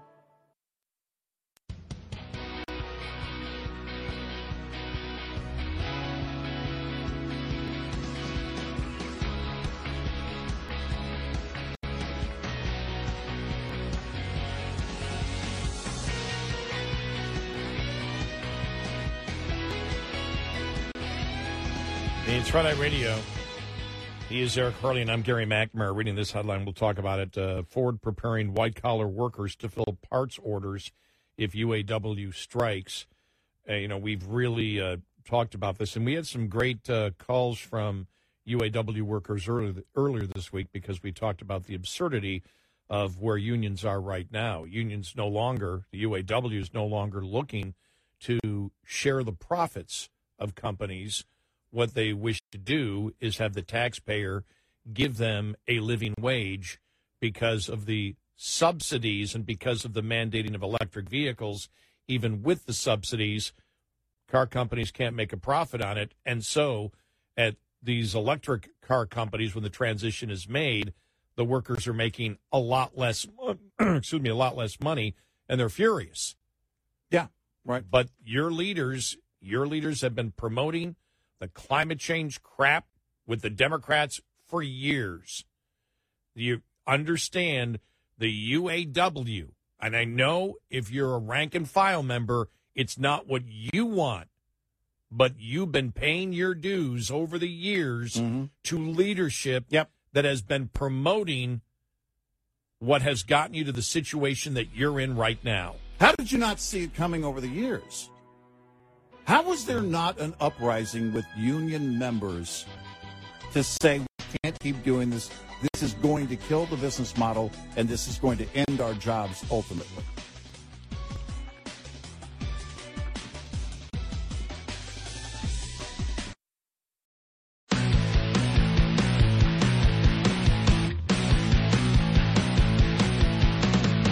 Now, it's Red Eye Radio Gary McNamara and Eric Harley talk about everything from politics to social issues and news of the day.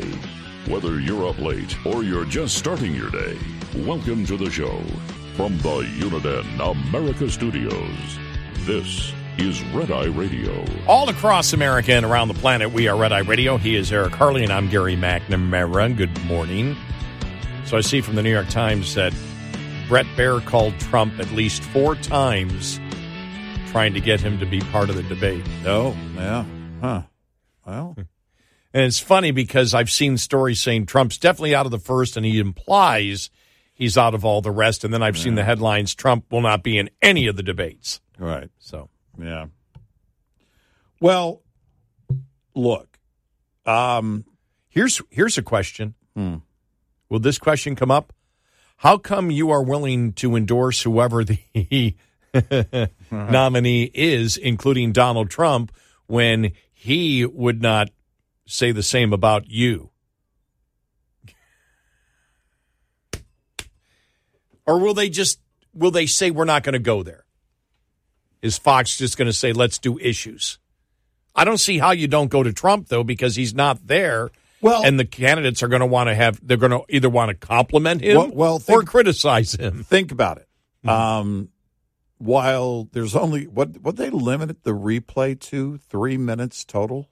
I don't know if I've only saw that one story and I've never seen it again. Okay. All right. Yeah. I didn't see that anywhere else either, but you typically what they want is they want all the replay. I mean, not the entire rebroadcast of it, but they want the sound bites. What's going to get the sound bites? Trump. What they say about Trump. So if he's not on stage, the second best thing you can do is to get them to talk about Trump or attack Trump. And those are your sound bites. I mean,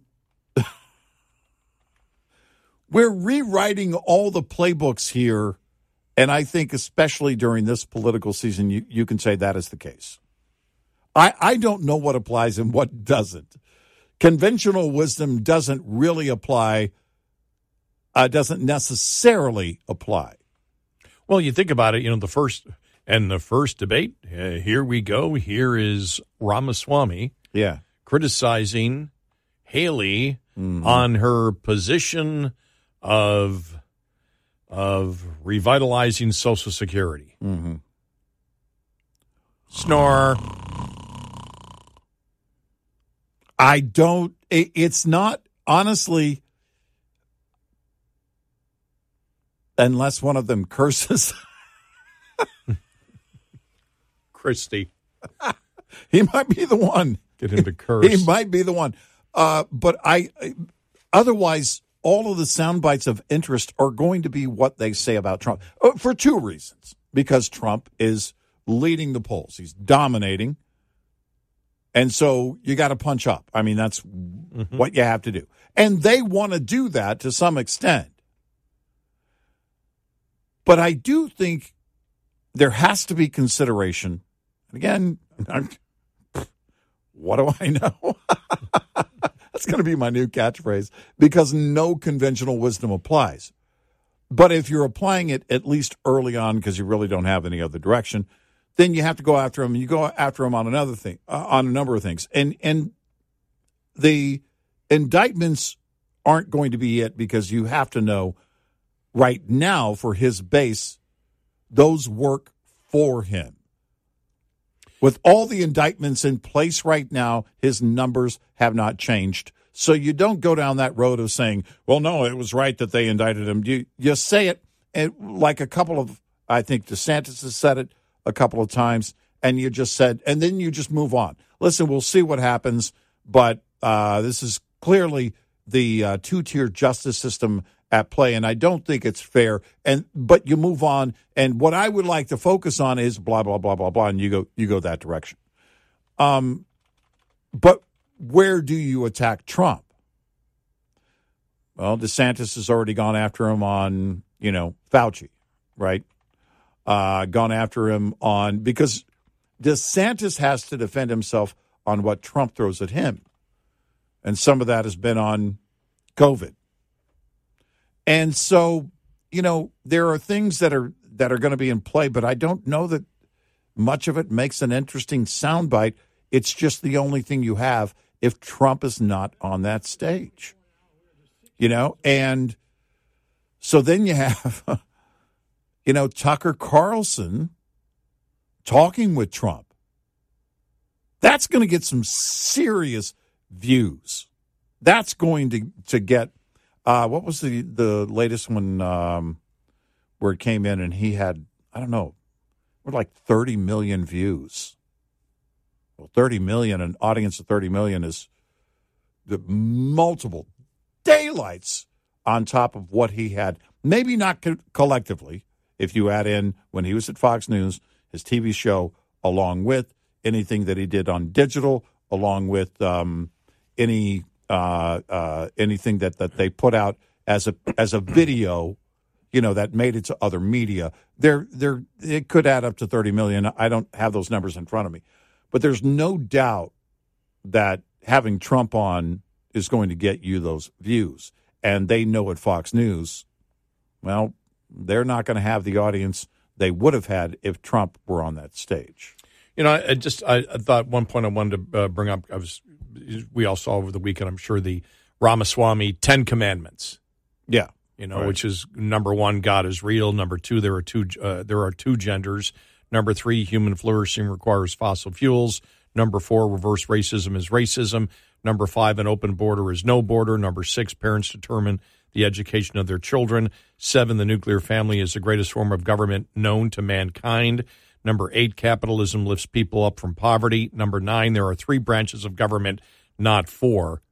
I didn't know specifically what tact is he on there. Is the 4th the press, the media?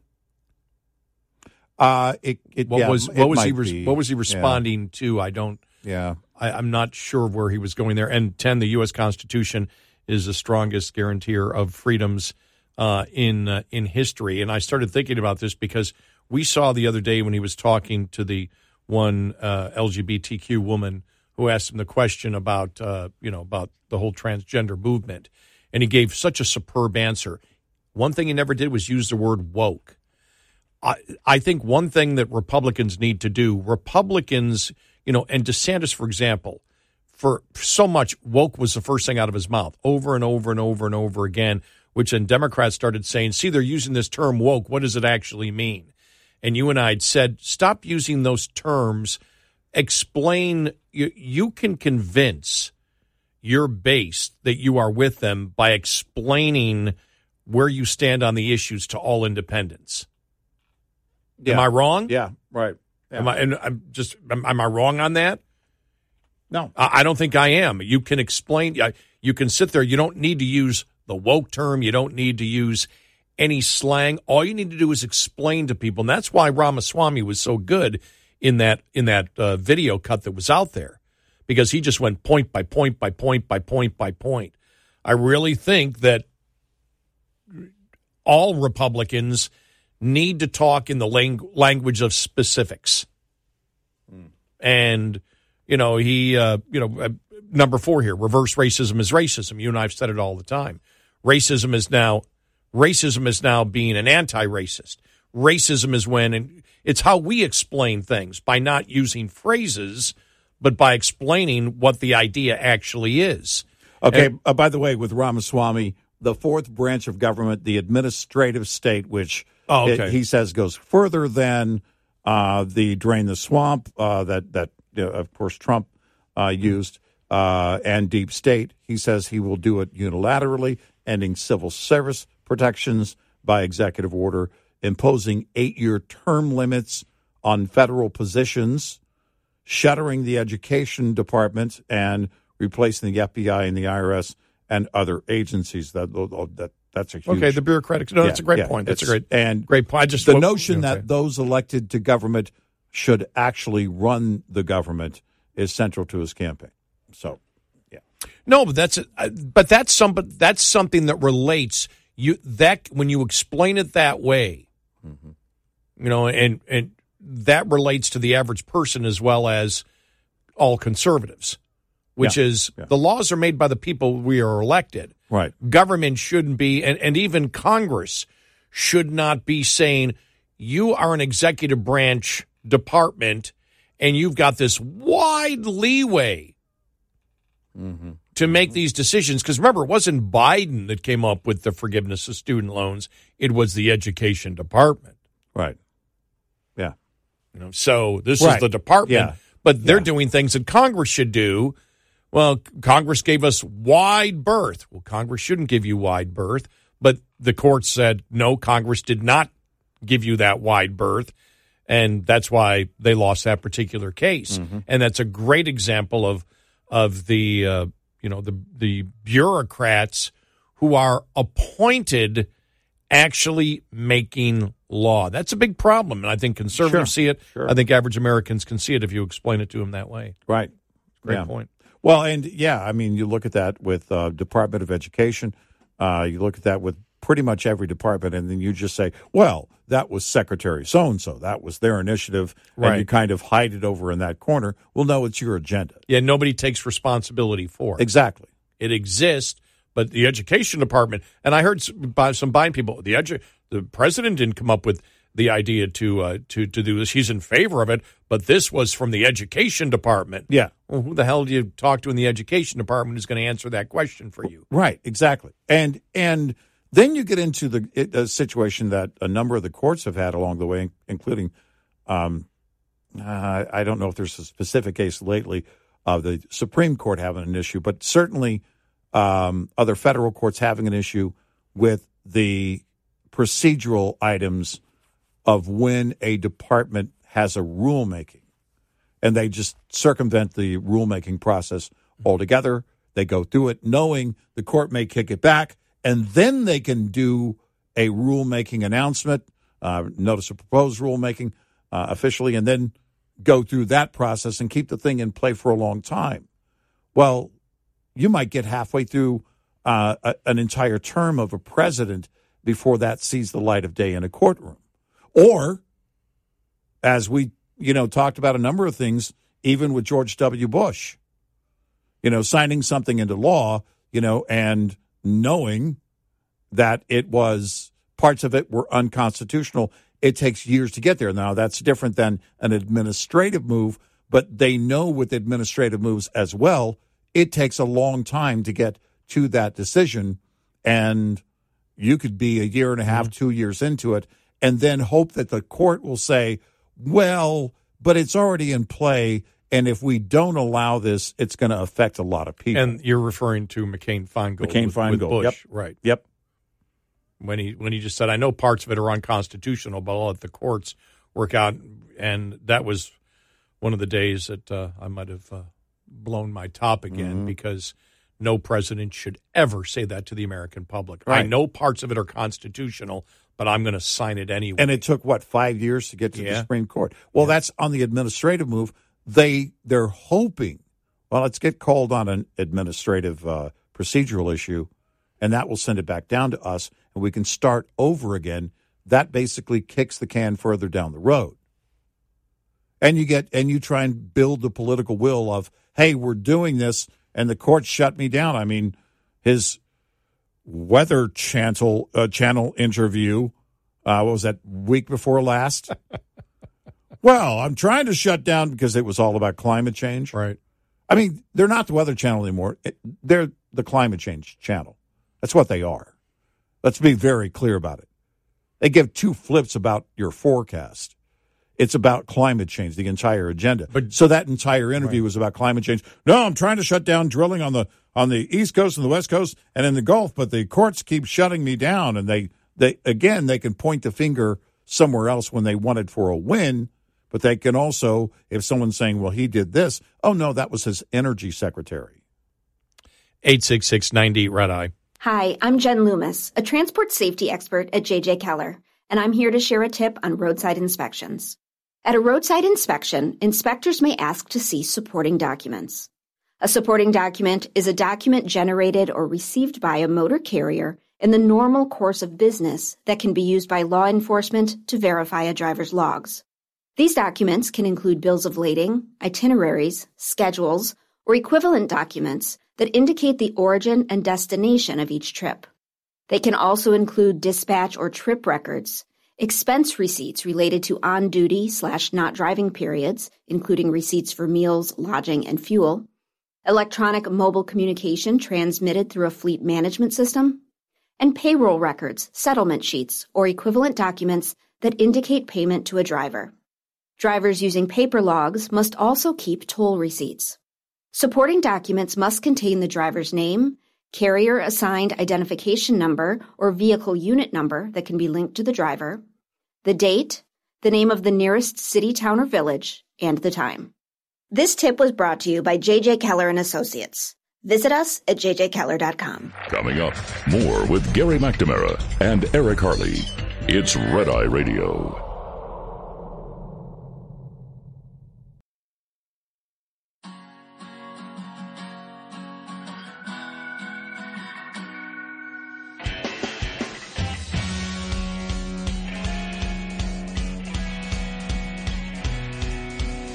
It's Red Eye Radio. He is Eric Harley, and I'm Gary McNamara. You know, when looking at this debate that Trump isn't going to be at, and if Trump isn't going to be at the majority of the debates, as if I'm a political consultant working for one of the other candidates, I'm looking and I say to myself, remember when Trump attacked DeSantis and said things like New York was better during COVID than Florida. Right. Well, that's such an absurd statement made by Trump, and then, of course, DeSantis attacked back.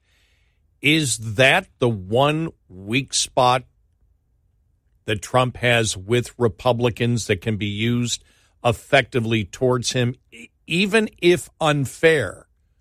Because early on with COVID, nobody had any idea what was going on. I think what helps to shape that maybe, or give it more power, give it more leverage for the other candidates, is where things go from this point on and in the coming months on COVID, of what was known, how much money went into it, because they'll try and carve out that time of when, you know, Fauci had that kind of control and blah, blah, blah, and that was all during Trump years.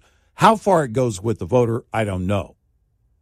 But you're looking as a Republican for anything that would be effective, and you know I can just see it. I would make it simple, and it has to relate to Fauci because you would need to relate it not to what happened, but to the individual that is being blamed for, and quite effectively being blamed by Rand Paul. Nobody is defending Fauci now. Right. Fauci's not even defending Fauci now. No. And since Trump opened the door with his attack by making the absurd statement that New York handled COVID better than Florida, you lead with that, and then you say he came out with that absurd statement because, you know, he's the guy that Fauci went and did everything that Fauci did. And you don't even have to say much more than Fauci. You don't have to get into specifics. No, you just exactly say what I was thinking. I think Trump. I think Fauci. I think COVID. I think the masks. I think of the shutdowns. I think of Trump. I think of Fauci. Would that? And you're looking. I'm not saying it will work. I'm saying what else when it comes to Republicans on an issue that is in the minds of Americans now that COVID is, you know, blipping up a little bit, and you hear the Democrats talking about, well, it's time for mask mandates again. And it's like, oh, wow. Try to sell that to the American people now. If there's anything during his presidency that is the Achilles heel, it is that. It's COVID and the way it was handled. And if you want to bring vaccines into it, look, they were rushed and blah, blah, blah. Yeah. Trump says he won't talk about vaccines anymore. Why not? Yeah, right.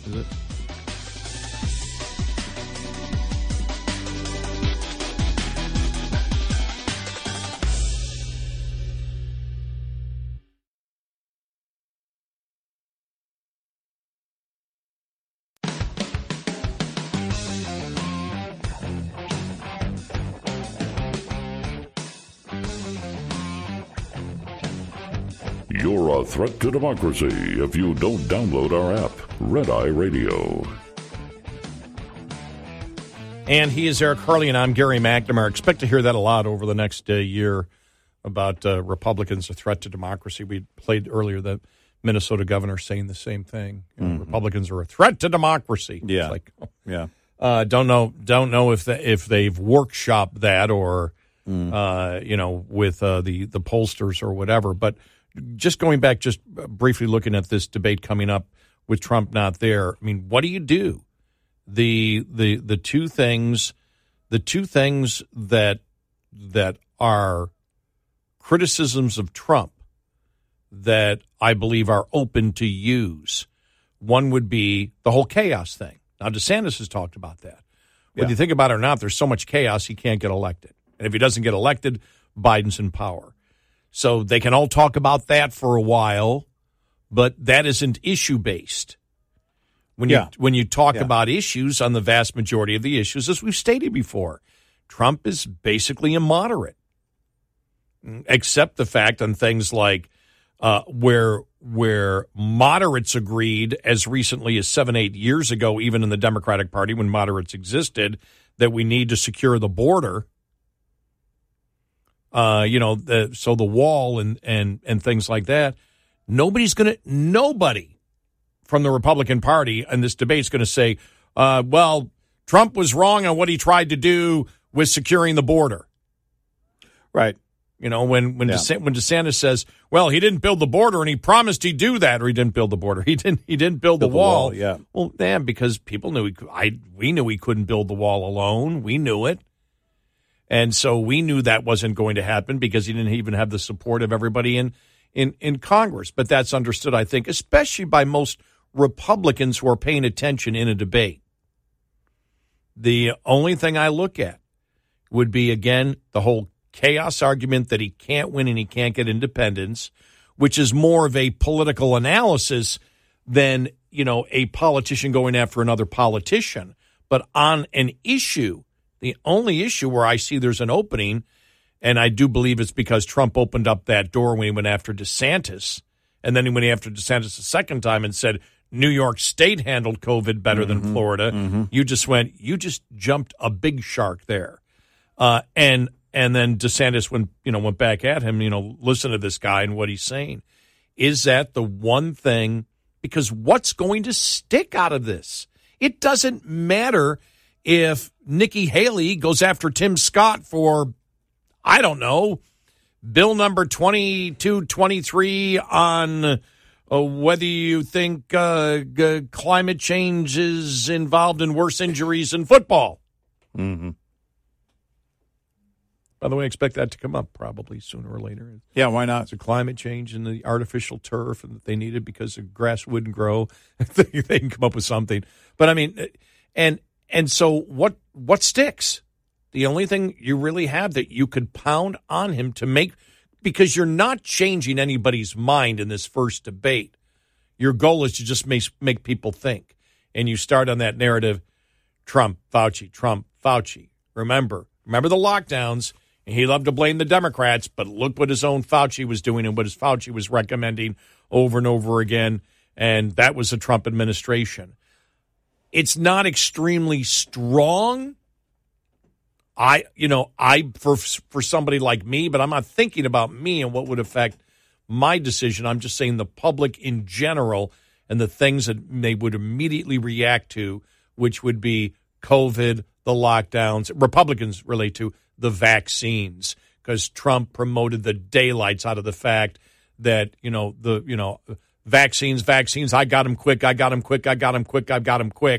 And now all the controversies about getting the vaccines out, the recommendations of who should get them, which, again, that was led by, the Trump's administration. Mm-hmm. It was a Trump administration that was involved in all of it. Whether Trump was directly involved or not doesn't matter. You can say, well, he wasn't making that decision. Doesn't matter. It's his administration, and you go after what his administration did. Well, and you also, so you have to measure what's going to play out with Fauci. If the Fauci thing on COVID is coming back, and that discussion appears to be coming back, because you mentioned Rand Paul earlier, and that was the first thing in my mind when I was talking about it, is Rand Paul and how successful he's been. So you bring that back to the surface, then it's going to be in the top of minds, and that's going to be a problem. The vaccine thing, if there's more talk about, well, this happened with the vaccine, or the vaccine is leading to this, and, there's already talk, forget about the mainstream media, on social media. And that's going to be a problem. Unless you look at it from the eyes of, well, we're likely to never hit a pandemic again. That's not going to happen again, and it's a wash. That may be for independents. Is it for loyal Republicans? Well, that's the thing, is that if they're loyal... Who vote in a primary? If they're loyal now, if they're part of that 55%, I don't know what changes it. Because they do their homework. They're not the ones who are going to be, like we mentioned earlier, 2 weeks before the election, I'm still undecided. Nope. They're decided. In fact, they're the most decided. So I don't think it changes there. I actually think, it has an impact for for independents in the general election. It may have an impact. I guess the question is, again, what the conversation is about COVID, what the GOP does on the investigation between now and then, and how much it's in the tops of minds of anybody. How much conversation there is about it. All right, switching to the other political party, I saw this. Jason Chaffetz wrote it, opinion piece, former representative who now works for Fox. 5 indications Joe Biden will not run in 2024.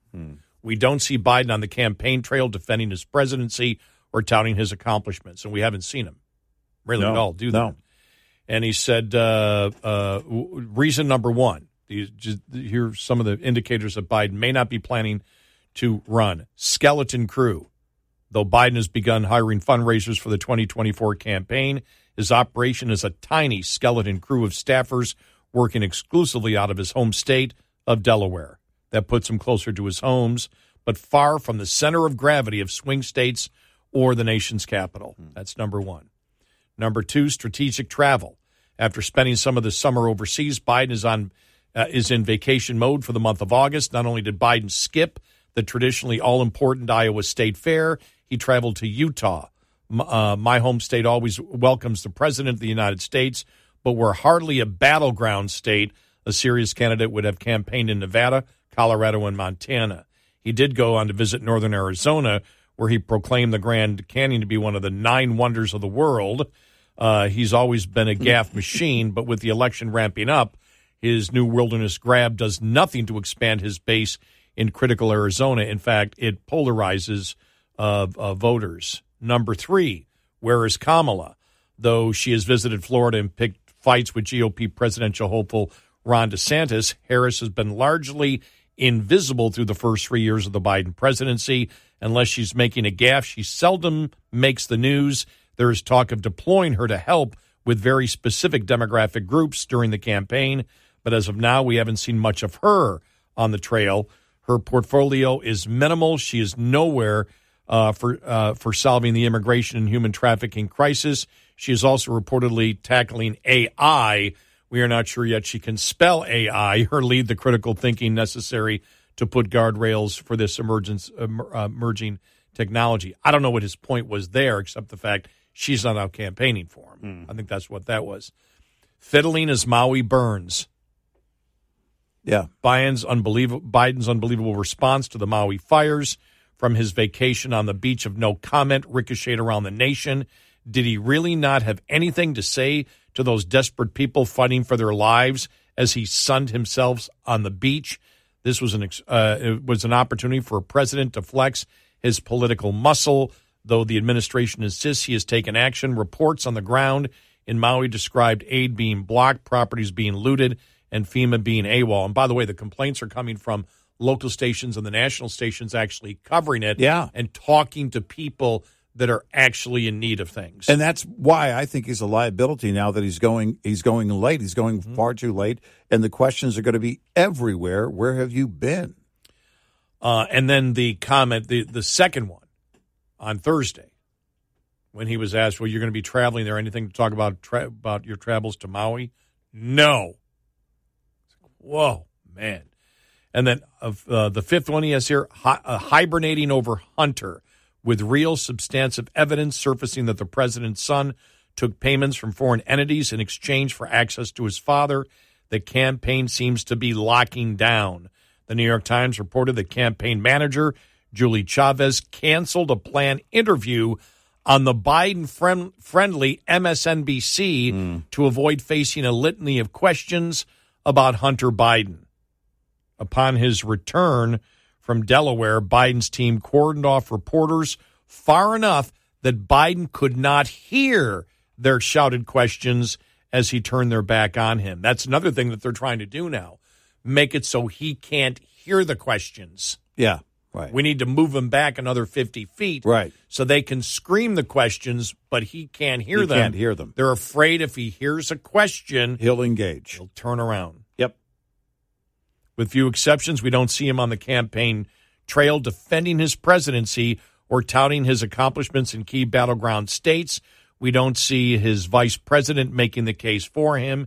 He isn't sharing his vision for the future. He is hiding from the press, hiding from the scandals, hiding from his own incompetence as commander-in-chief. Now, it's Jason Chaffetz who wrote it, so you understand his bias coming in. He says, by the end of the calendar year, I, for one, anticipate he won't be a candidate in 2024. Interesting. It's, by the way, that's exactly how you handle Maui. Listen, out of respect for the families who have lost loved ones, out of respect for the people of Hawaii, we're going to keep the media out of this. We're going to let the president talk one-on-one with some of the locals and pay his respects. And you keep the media at bay. Oh, yeah. By the way, if I'm advising this president, I tell them to handle it exactly that way. Yeah. Because otherwise the media is going to be shouting at him, where have you been? And he's going to be defiant. Oh, man. You talk about a liability. He's a liability every time he goes outside. Politically, you just don't want him in front of any cameras or microphones. You don't. You're cringing the entire time. You're just, oh my gosh, don't say it. Don't say it. Don't say it. Don't say it. Yeah, I saw the blank look on his staff behind him last Thursday. Even Karine Jean-Pierre was there. When she was standing there, and he just goes, no, and you see the look in her face. Was and she looked down. I rewatched that video probably a dozen times for that alone. He says no, and then she looks down like, oh, crap, my job's going to suck for the next 2 weeks at least for that one 2-letter word that he just issued. I mean, she looked down and looked defeated. 866-90-RED-EYE. Lines open for your calls. 866-90-RED-EYE on Red Eye Radio.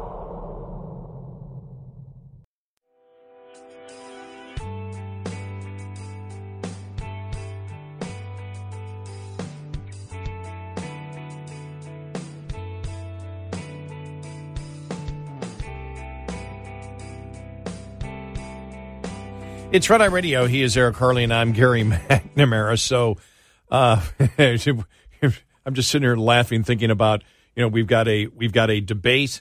We have a debate coming up where the lead candidate won't be there. Yeah, and the lead candidate is not really campaigning and using his campaign money to campaign. He's using it for legal fees. Yeah, and on the other side, that candidate is also not really campaigning to be president of the United States. I mean, it's like, whoa, it's like. Number one question. do either of you really want the job? And I don't really care who goes first. Go ahead. Just talk over each other. We really don't care. You think about it. That's why everything's thrown out the window for this election. Yeah. No, really it is. Everything's all of conventional wisdom and historic number. Nothing necessarily applies. I mean, we may get, this in our rear view. Well, eventually we will. God willing. Hopefully we will.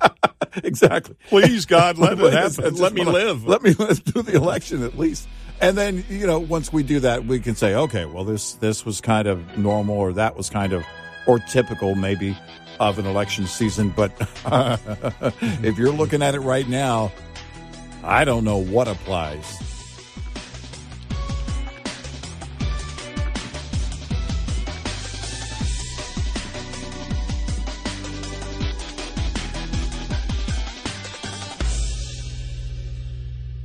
This is Red Eye Radio on Westwood One. John brings his skewed sense of humor. Jeff brings tips to cut strokes off your next round. Together, it's those weekend golf guys. They'll pay a lot of money to PXG and Titleist and Callaway and on and on and on, right? How many yards do you think you're going to pick up with that extra driver? I think I can get an extra 5 to 10. What if I give you 15 to 20? You pay me more. Jeff Smith teaches on a sliding scale. Those Weekend Golf Guys, the podcast, part of the Believe Network. Just search BLEAV on YouTube or wherever you listen. The Bigger Pockets portfolio of podcasts are worthy of your investment. We're having a real conversation as real estate investors. New episodes available every day. It's important to buy where it makes money and not necessarily where you want to travel to. Bigger Pockets, On the Market, Rookie Real Estate, or Money Podcast. The purpose of flipping is to create more cash so then you can reinvest into other types of properties. The Bigger Pockets Podcast on YouTube or wherever you listen.